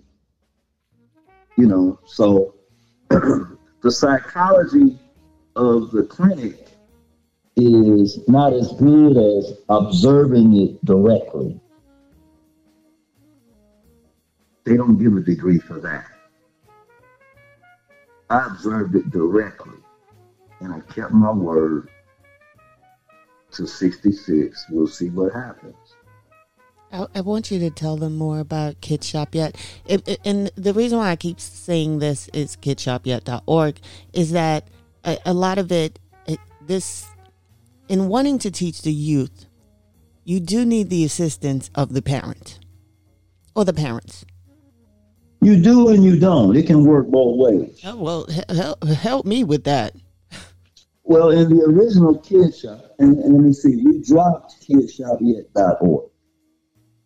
It's KSYET.org, which means the same thing. But there was a KIDSHOTYET.org. We dropped that. Let me say that. Now, let me explain to you what I said. Here again, nothing is 100%. Everybody's stuck on their way, and it's the only way that works. It's not. There are many ways to do the same thing, just like there are many roads that will get you the same place, north, south, east, and west. You need to get out of that mentality. That's why Doc says we need a mindset revolution. Now, when I did the original Kid Shop, the parents were not involved. Guess how they got involved, Cindy? When they saw their children coming home, I used to tell them, I said, look, learn like Mr. Olson learned. I didn't fight with my parents. They asked me to do something, I got it done. There was no room in my house to do anything otherwise. I had a strong father who basically told me, schoolhouse is for learning. If I hear you doing anything else, it's going to be me and you. At 6'5", 260, 270, and I am in elementary school, do you think I want to tackle that, brother? That wasn't going to happen, brother. So I learned to do what I'm told as long as it's correct. I was not taught to obey authority and error. And my parents backed that up. So here's what happened at Kid Shop. As I began to teach the young people, and any Kid Shop student, if you talk to him, will tell you, Mr. Olsey said that he would never lie to me. And I have not. And I've had hundreds of students. So that right there made them comfortable because they tested me. When they saw I was real and I was genuine and I cared about them and I made sacrifices for them, they obeyed. They went home, made up their bed. You know, when they got out of bed, they made it up, did their hygiene, got their books out the door or in the car. Kids start getting rides to school. They're going to school in Mercedes-Benz and all kind of stuff. I had to walk. So when the parents started seeing the changes in the children, they came to the program. Because they wondered, who is this man that got my children to do something I've been trying to get them to do for years? But they negated some parenting skills that I got naturally from growing up. And the parents got involved. See, now we think we got to get the parents in the beginning. Now, that's a fight. You could be teaching the children by the time you're dealing with the parents who really aren't parents. I guarantee you, if your program works, and the children go home and do what you're teaching them, the parents gonna come. Now, let me just say this. I couldn't handle all the parents that was coming. They was taking my time away from the children. But they started supporting the program, and it was a beautiful thing. Minor Elementary School, Inslee neighborhood, Birmingham and Alabama, the Community Presbyterian Center. This has been done. I am not doing something that's trial and error. But the people have changed today. And it's slow. But I'm in for the long haul. I'm sorry, Finney, I just wanted to say that. No, while you're talking about it, because my brain is just like, family dynamics. What is needed I know, children, I was just telling this to a sister, when you have a baby, they don't come with a manual. When you have children, they don't come with a manual. It's like, you gotta figure it out. Yeah, elders tell you, don't do this, put the socks on, do this, do that. The family dynamics, what needs to be done? Because people they don't know. I don't know if they don't care. I don't know what the fuck it is, right? They don't know. Because, see, I'm going to say this. We have picked up a lot of cliches and a lot of statements that aren't true. Because children do come with manuals. I'm going to say this. In the Holy Bible, it talks a lot about what not to do with your children and what you should do with your children. Is that not a manual? Train up a child in the way that they should go. Do not exasperate your children. The book of Ma'at, if you open it, and it goes to family relationships, written by Dr. Kilimanjaro, M-A-A-T. It says this, and it's real simple. First love, then marry, care for the children. Is that not instruction? And then it goes on to talk about what to do with the children. This information has not been made available to us. So we say children don't come with a manual. Of course they do. Do you think your creator would give you what most call a blessing and then not give you the transactional information to raise them? Come on. We've been missing it. I agree with that. I do. I think a lot of times it's supposed to be, let's say, I don't know how to read. Instinct. Aren't we lacking instinct? I've heard some horrible stories. Mm-hmm. The baby had 104, 105 fever, but I was so tired. I just went to sleep. Fast forward, the kid is 8. The kid has seizures. Now, I heard this story after I had my first child. And she was 2 weeks old. She had 102 fever. It was 2 o'clock in the morning. What do? Well, this wasn't a YouTube moment for me. This was an instinctual moment for me.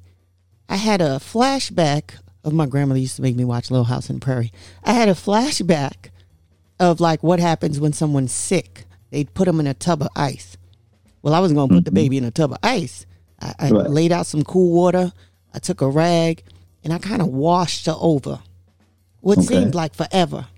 And I watched the temperature drop because we're made of water.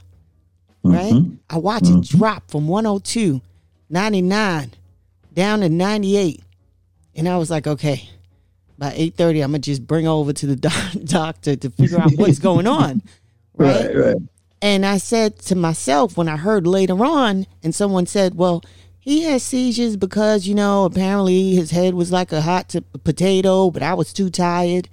And I thought to myself, but where was the instinct to kind of go, well, let me figure this out. Not let me go to fucking sleep. Henceforth, they go, well, I needed help. And what did you say? Help means to people, somebody else that can do it for them. That's right. To a lot of people, that's what it means. Now, here's what happens with the instinct. If you notice, the animal kingdom has kept true to its instincts, right? Okay. Humans were given, and I don't want to call it a gift, but it says the gift of reason. Sometimes reason overrides instinct. In what you just mentioned, that's what happened. Her reason for not dealing with it was she was sleepy. And you will find that. The English language gives us key words to understand what they need. It's a foreign language to the indigenous person and the person of African descent. So we don't understand it totally. Our native tongue, most of us never knew. So, instinct, it's not like it's not there, but given the gift of reason, we override it. We hear noises. Oh, it sounds like gunshots. We'll go to get up. Nah, they're not shooting in my neighborhood. Reason. And I could go on and on and on all day and explain why we do not follow our instinct. The human being is being reassigned to be artificial, to be a robot. They put it right in front of your face. They got robots making hamburgers now. Not to mention beef isn't good for you. We just keep going. When will our spirits be awakened so that we understand nobody stays here? There's nothing to fear but fear itself. Override that.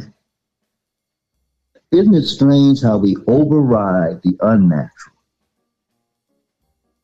We override the things that we shouldn't override, is what I meant to say. We won't override fear and control. We'll override an instinct. Something will come, man, you've been on this job, you got money saved up, you ought to leave. But we'll find a reason to stay and call it the plantation. Then they go to the plantation. I just couldn't partake in that. I remember those days. You know, someone saying to me, "You going to the plantation today?" And I said, "The plantation?" I said, "No, baby, I work for Satan. That's not a plantation. That's just the way it is." Do you get what I'm saying? Like, yeah. Like I said, my father did 30 years. I commend him. But I made a decision watching him do it. I wasn't going to do it. And I'll take less. None comes without sacrifice. Yeah, but you gotta remember too, brother. And I've heard children, because I listen to children, right? They always say, listen to watch nature and the animals and watch the children, right? Mm-hmm. Children will tell you. I've had my daughter say to me, "I don't understand why a person would get up every morning and do the same shit, mama, and go to work, get this paycheck just to do it all over again because it's not enough." She said, "That's stupid." You know what another parent would say? "Well, you know, that's just the way things are and you got to do what you're supposed to do."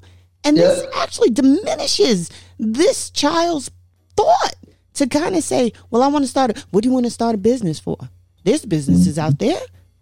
And it's almost like, how can you sacrifice your child, nobody else's? How could you sacrifice yourself, but now you're sacrificing your child, your children? Yeah. How is that okay? Because they say so. "Oh, man, you crazy." You know, and I just didn't want to follow somebody else's script.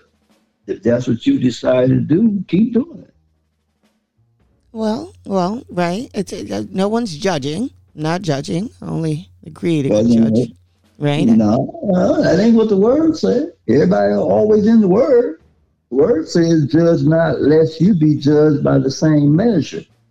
But see, the actual judgment takes place when you do it. And when you do it openly, I can speak on it.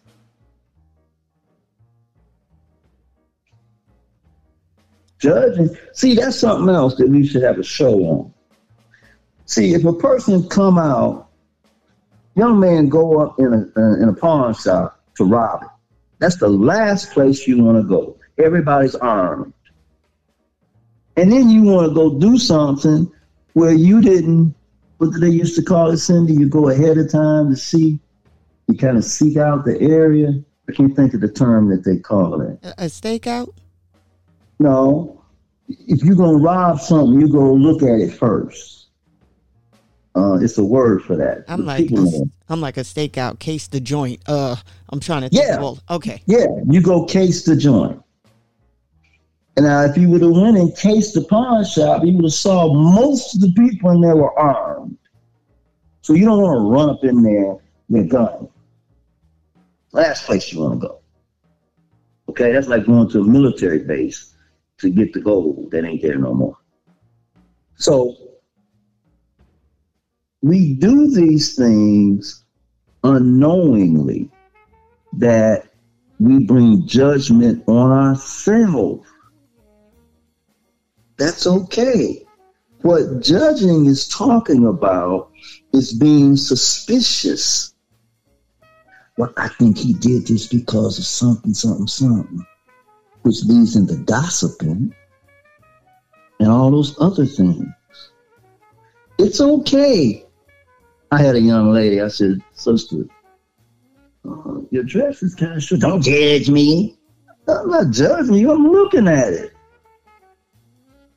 You bent over, everything's showing. It's not, but I dress for myself. Huh? Stay home then. Now you mad because males and females now looking at you. Why are they looking at me? Because you got a dress on that's too short. I mean, isn't that obvious to you? It's not judging. It's observing. Let's change the word.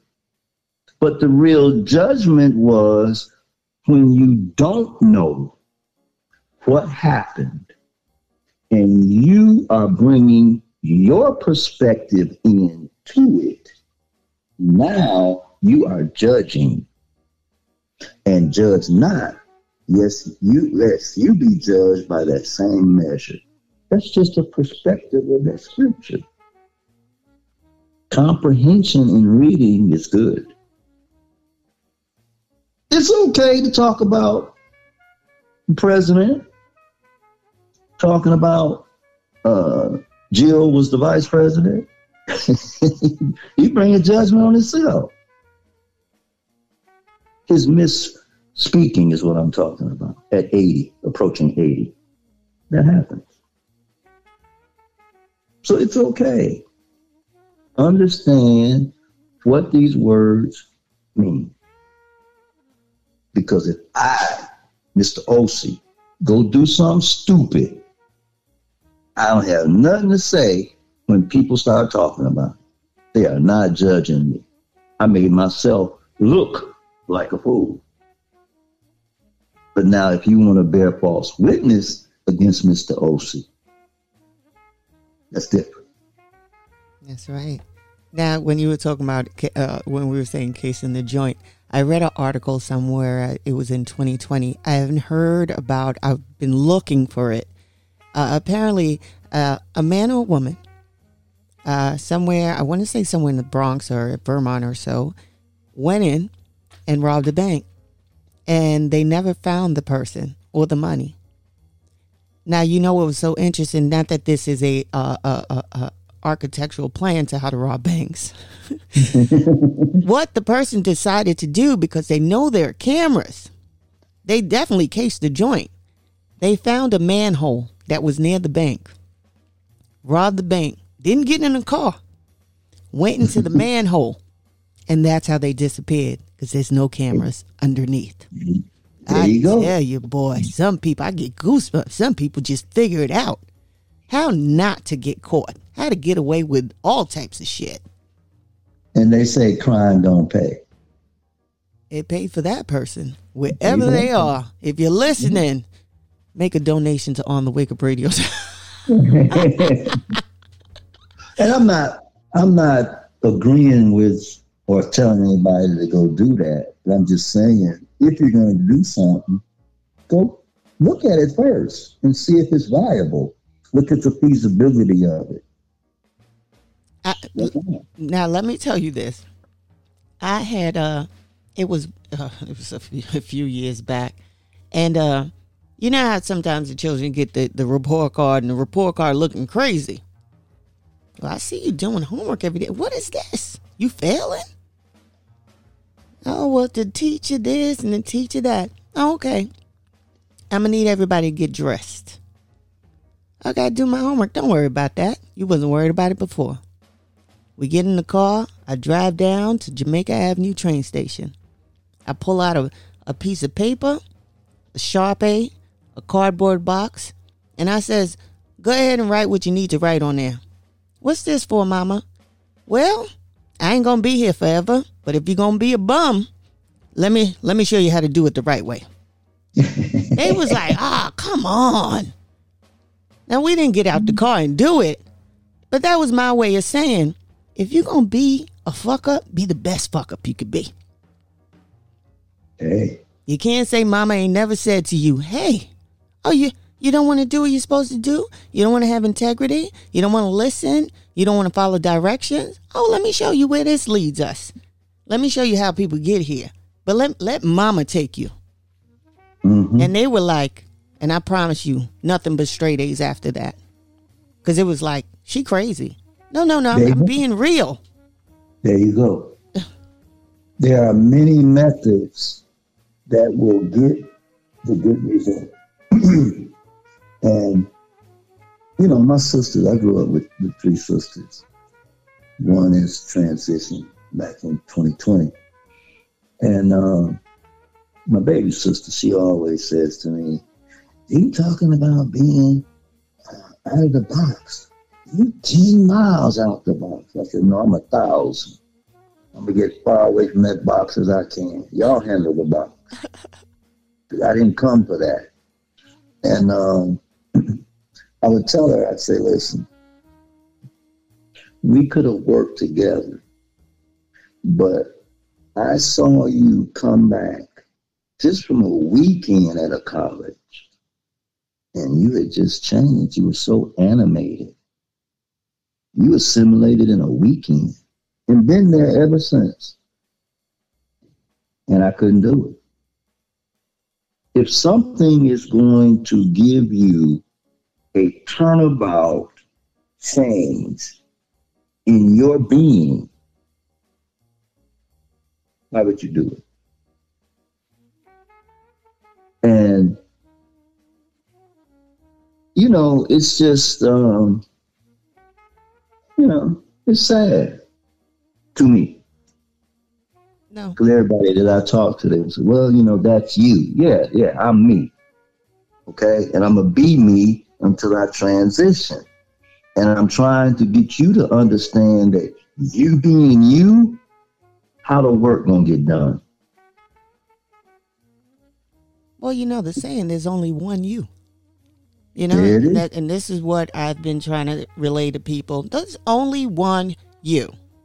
Great, good, evil, indifferent, all that shit. There's only one you. You want to get it right, or you want to do it the wrong way, right? You want to do this the easy way, or you want to do it the hard way. It's up to you. You. It starts with yourself. And I get the programming. I get all that. I remember saying to someone, it was like it's like you know, when you go on a journey and the road splits. And I remember my father's side. Hey, homework. What's going on? What's 2 times 2? Oh, you don't know what 2 times 2 is? I'm going to need you to write that 1,000 times and thinking, this is abuse. But doing it while I'm doing it, right? Just writing it until my hand felt like it was about to fall off, but never forgetting what 2 times 2 was. Okay? And then I remember the fact that my mom, she didn't finish school. And she would never ask me about it. Now, I could have went either way. Mm-hmm. I could have went with well, she ain't worried about it, so it don't even matter. But it was something in me that said, nah, to be better, I got to do better. And once you understand that about yourself, because it starts with self, we can't always sit there and be like, well, you know, my mother was on crack and my father was on this, and you got to start with you. You have to change the fucked up cycle. You have to change it. You can't wait. Ain't nobody gonna come and save you. Oh, we looking for a leader. Guess who the leader is? You. That's right. Yeah, you, I mean, you know, I don't like to talk a lot against the system because people get angry, you know, because, you know, well, how did he get through it? How did he do this and I couldn't do it? Well, you got to put the work in. You got to understand the protocol. You got to understand the process. You know, prayer is not needed for certain things. Learn the process. And nobody wants to put the work in. And that was written. Now, maybe it was a script. Because scriptures could be a script. If you hear something long enough, the subconscious is going to kick it in. And I don't want to beat up on the book, but I'm just saying. Well, so, go ahead. No, I was just going to say, we've heard that the harvest is great, but the laborers are few. Well, isn't that a case of too many chiefs and not enough Indians? Oh, yeah. Yeah. And, you know, my mentor, he came to me, Brother Yusef, he said, bring your program and put it with mine. You know, and we did it. You know, connecting the dots, networking. If this person in the neighborhood has an idea, link with the other person, both of you all work together, because that is what was taught. That was what we were taught not to do. Just do the opposite. If you look at all the instruction, just go look at what the opposite would be and what would the result. What would that, doing the opposite of what you've been trained in some manners, instances, what would the result be if you did the opposite? But I've had conversations with people, Cindy, they don't even understand that we can control our destiny. We can control an outcome. This is how effective the brainwashing, the programming, the conditioning, the indoctrination has been. There are people that don't even understand. You do it every day. When you wake up, get the eye journey out your eye, go into the bathroom, take care of all your needs. You got 7 holes that need to be washed, in addition to the body. And put your clothes on and go out that door. That was a process that you completed. You defined an outcome. You went out that door clean, feeling good, your clothes on. You can take that same situation, go learn the process of putting a community program together to help the young. If you realize that you could have done something else, you're still breathing. Come on. Yeah, well, also, you know, a lot of times I'm starting to believe that as adults, I put that in quotes, right? Because a lot of times with the children in adult bodies, everyone's so concerned about what they didn't get, what they didn't have, and basically letting their youth kind of just, well, they'll figure it out. This mind frame of just like, for me, it bothers me. It really does. When you're just like, no, they'll figure it out. But what happens when they don't? Like, yes, it begins with self, but when you are not pouring into the children at all on some like, you know, one of those nature where they kind of like take care of the child and then they let the child, whatever animal it is, kind of figure it out. But wasn't there a process of like, okay, you watched me do this, you saw me do this. You know, you remember being young and your father doing something, building a shed or fixing a car, or do you get what I'm saying? It's paying attention, right? Because if you don't pay attention, you'll get spent. That's right. True story. True story. And the bird has it down pat. Because after so long of leaving the nest and flying and coming back, they just take a little bird and throw him out the nest. Who? Bird started flying. I watched it. I have watched. See, and I'm just saying this. Psychology can be learned by observing your environment, nature, and the system. Very few have done it. You know what that reminded me of when you said you watched the bird drop the little bird out just to fly? It reminds me of when, you know, for me, my dad was teaching me how to ride a bike. And it was scary at the time because you're young. You don't want to fall because you've fallen so many times. And Daddy goes, all right, get up, do it again.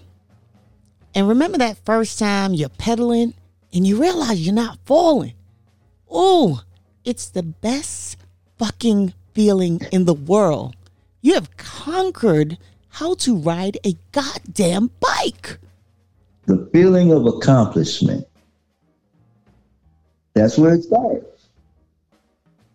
And it goes from the bike to cooking a meal, baking a cake, ironing the clothes, or taking them to the cleaners. Either way, it gets done. Driving a car, starting a business, and getting a job. Everything's not for everybody. But if it's in you, it'll come out. It sure will. It sure will. I want you to tell the people where to find you, how to look you up, any questions they want to ask, how to get in touch with you. KSYET.org.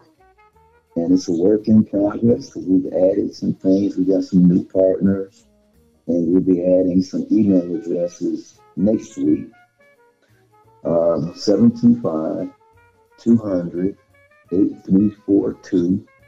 And I think June 3rd we'll have the summer program starting. We may get a physical location here in Las Vegas, but we always got the internet. We always got StreamYard. And Facebook, KIDSHOPYETORG, and Kid Shop. There's 2 pages.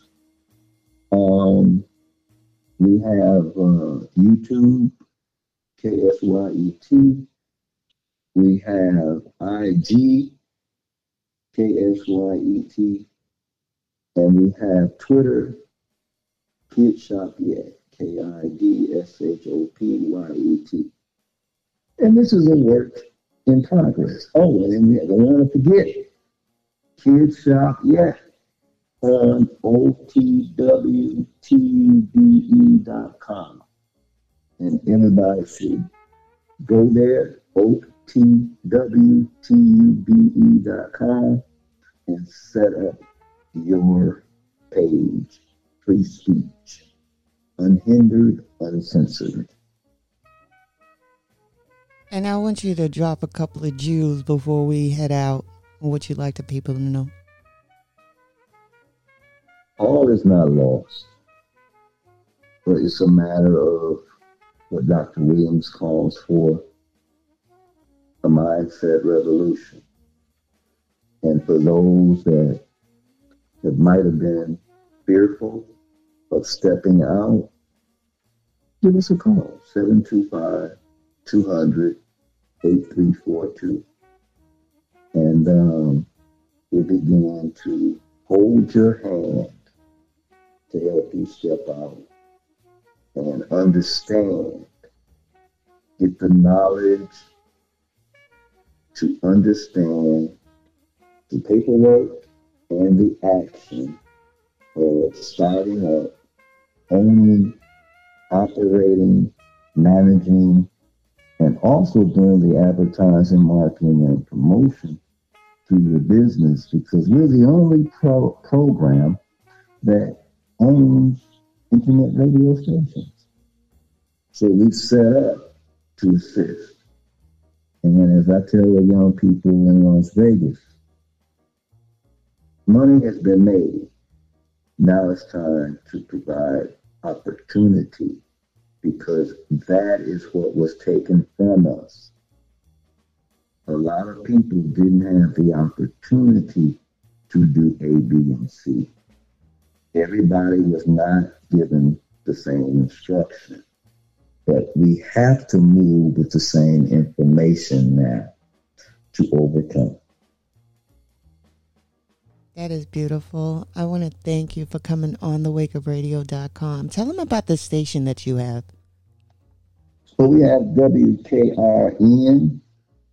You can download Urban Star Media on Google and just go to WKRN. Actually, download the app. And then you can reach the website, URBANSTARRADIO.com/WKRN. And it's good. No, I was going to say we're going to put that in the description while you're listening to this, whether it's an iHeart or Spotify or Apple Podcasts, Google Podcasts, blah, blah, all that stuff. And, of course, OTW Tube. Is there anything else you'd like to touch on before we head out? Well, because you've given all this legacy. Well, I had a young man. He's grown dear to my heart. He's close to me. But he called me about 2 weeks ago. He said, Big brother, I didn't know you had 3 stations and all 3 of them playing different music. I just thought it was WKRN Las Vegas. No, I put 2 stations in addition to WKRN Las Vegas.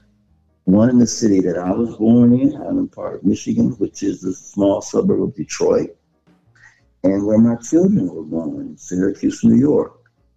So we're getting to the Highland Park station. We're finishing up Las Vegas, and we should have a studio at the latest this fall. And we're providing opportunities for people that want to go into communication and they have something progressive to say and do. So listen in. And we're bringing on advertisers now. And all the revenue goes to forward progress the program. We got to get this knowledge out to people so they won't be apprehensive about going into business. It's not difficult, particularly if you have an idea or a concept. I want to thank you. Always, we got to come back and do this, right? So we've done the what and the when. The what, right? When and where. Mm-hmm. Now we get into how we get out of that mess. That's why I just dropped little bits, because the how is extensive, and why they did it. That's going to be very interesting. I can't wait.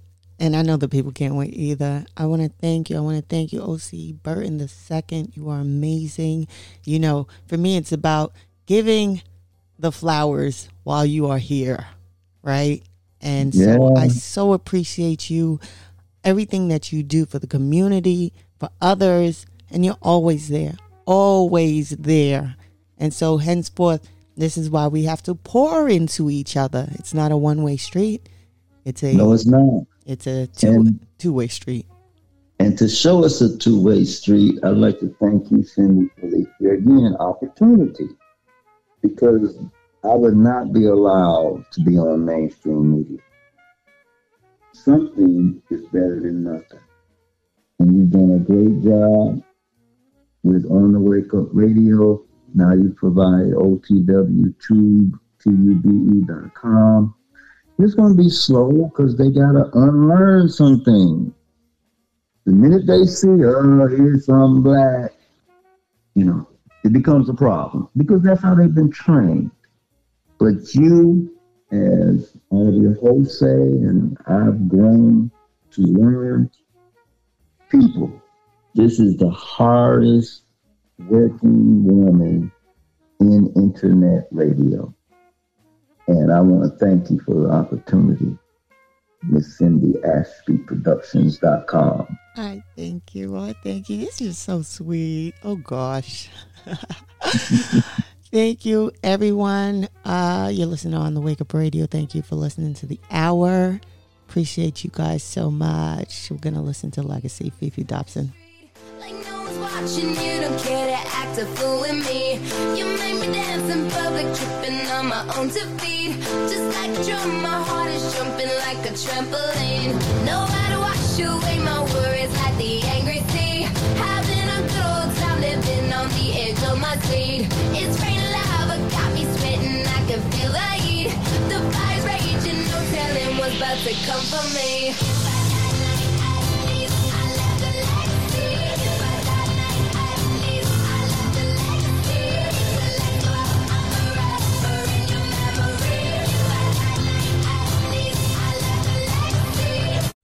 Individual. Thanks for keeping the lights on, Deang. Cindy Ashby Productions. On the Wake Up. Kids Shop Yet organization programs are finally here. Visit ksyet.org to register. We provide you with the mindset change information as an introduction to doing business in America. Our Beginner's Instructional Services Manual introduces the basic fundamentals to knowledge and understanding to begin your ladder to success.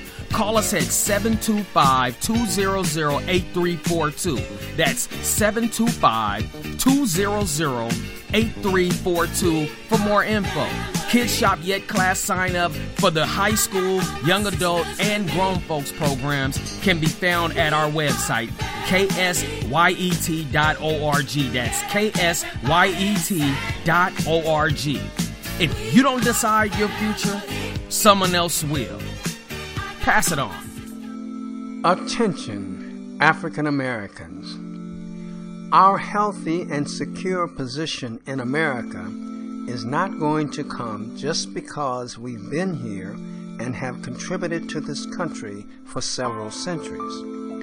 It is not going to come by just waiting for America to do the right thing. The culture of America is grounded in the evil driving force called the survival of the fittest. This concept justified racism and exploitation. This concept is still strong and is a major player in many of America's policies today. In ignorance, many of us have tagged along with this man-made cancer. But the Bible says, "Envy not the oppressor, and choose none of his ways." Therefore, we must turn more of our energies to the appreciation and the development of our own selves instead of begging those who pushed us down to extend their hands to pull us up. Look to the strength that God has created in you. We must stand up, assess the damage, put on the armor of self-appreciation, the sword of a healthy mindset, and fight. We are in a war, in a serious mindset battle. A good starting step would be reading the book titled "They Stole It, But You Must Return It" by Richard Williams.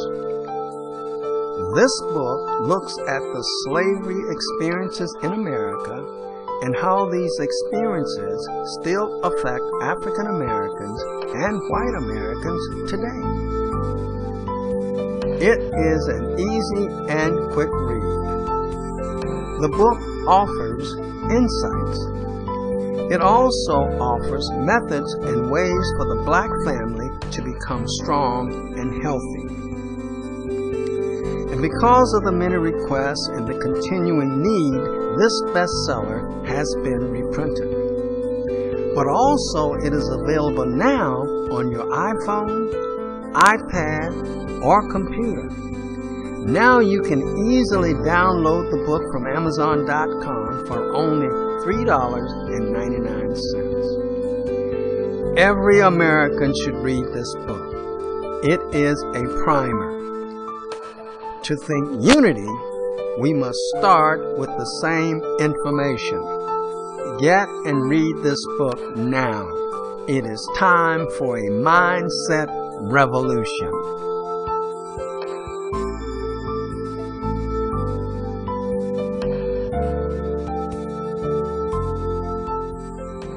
How to sign up for OTWTube. Type in OTWTube in your browser. It will bring up the home page. Then you click the little man with the plus sign to open up an account. Use your best email, select a username, and then enter a good, secure password. Now you're at the home page. Click the key to log in to your account using your password with your username.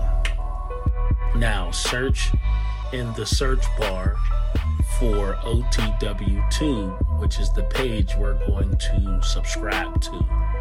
Click subscribe, click add as friend, as well as click where the videos are.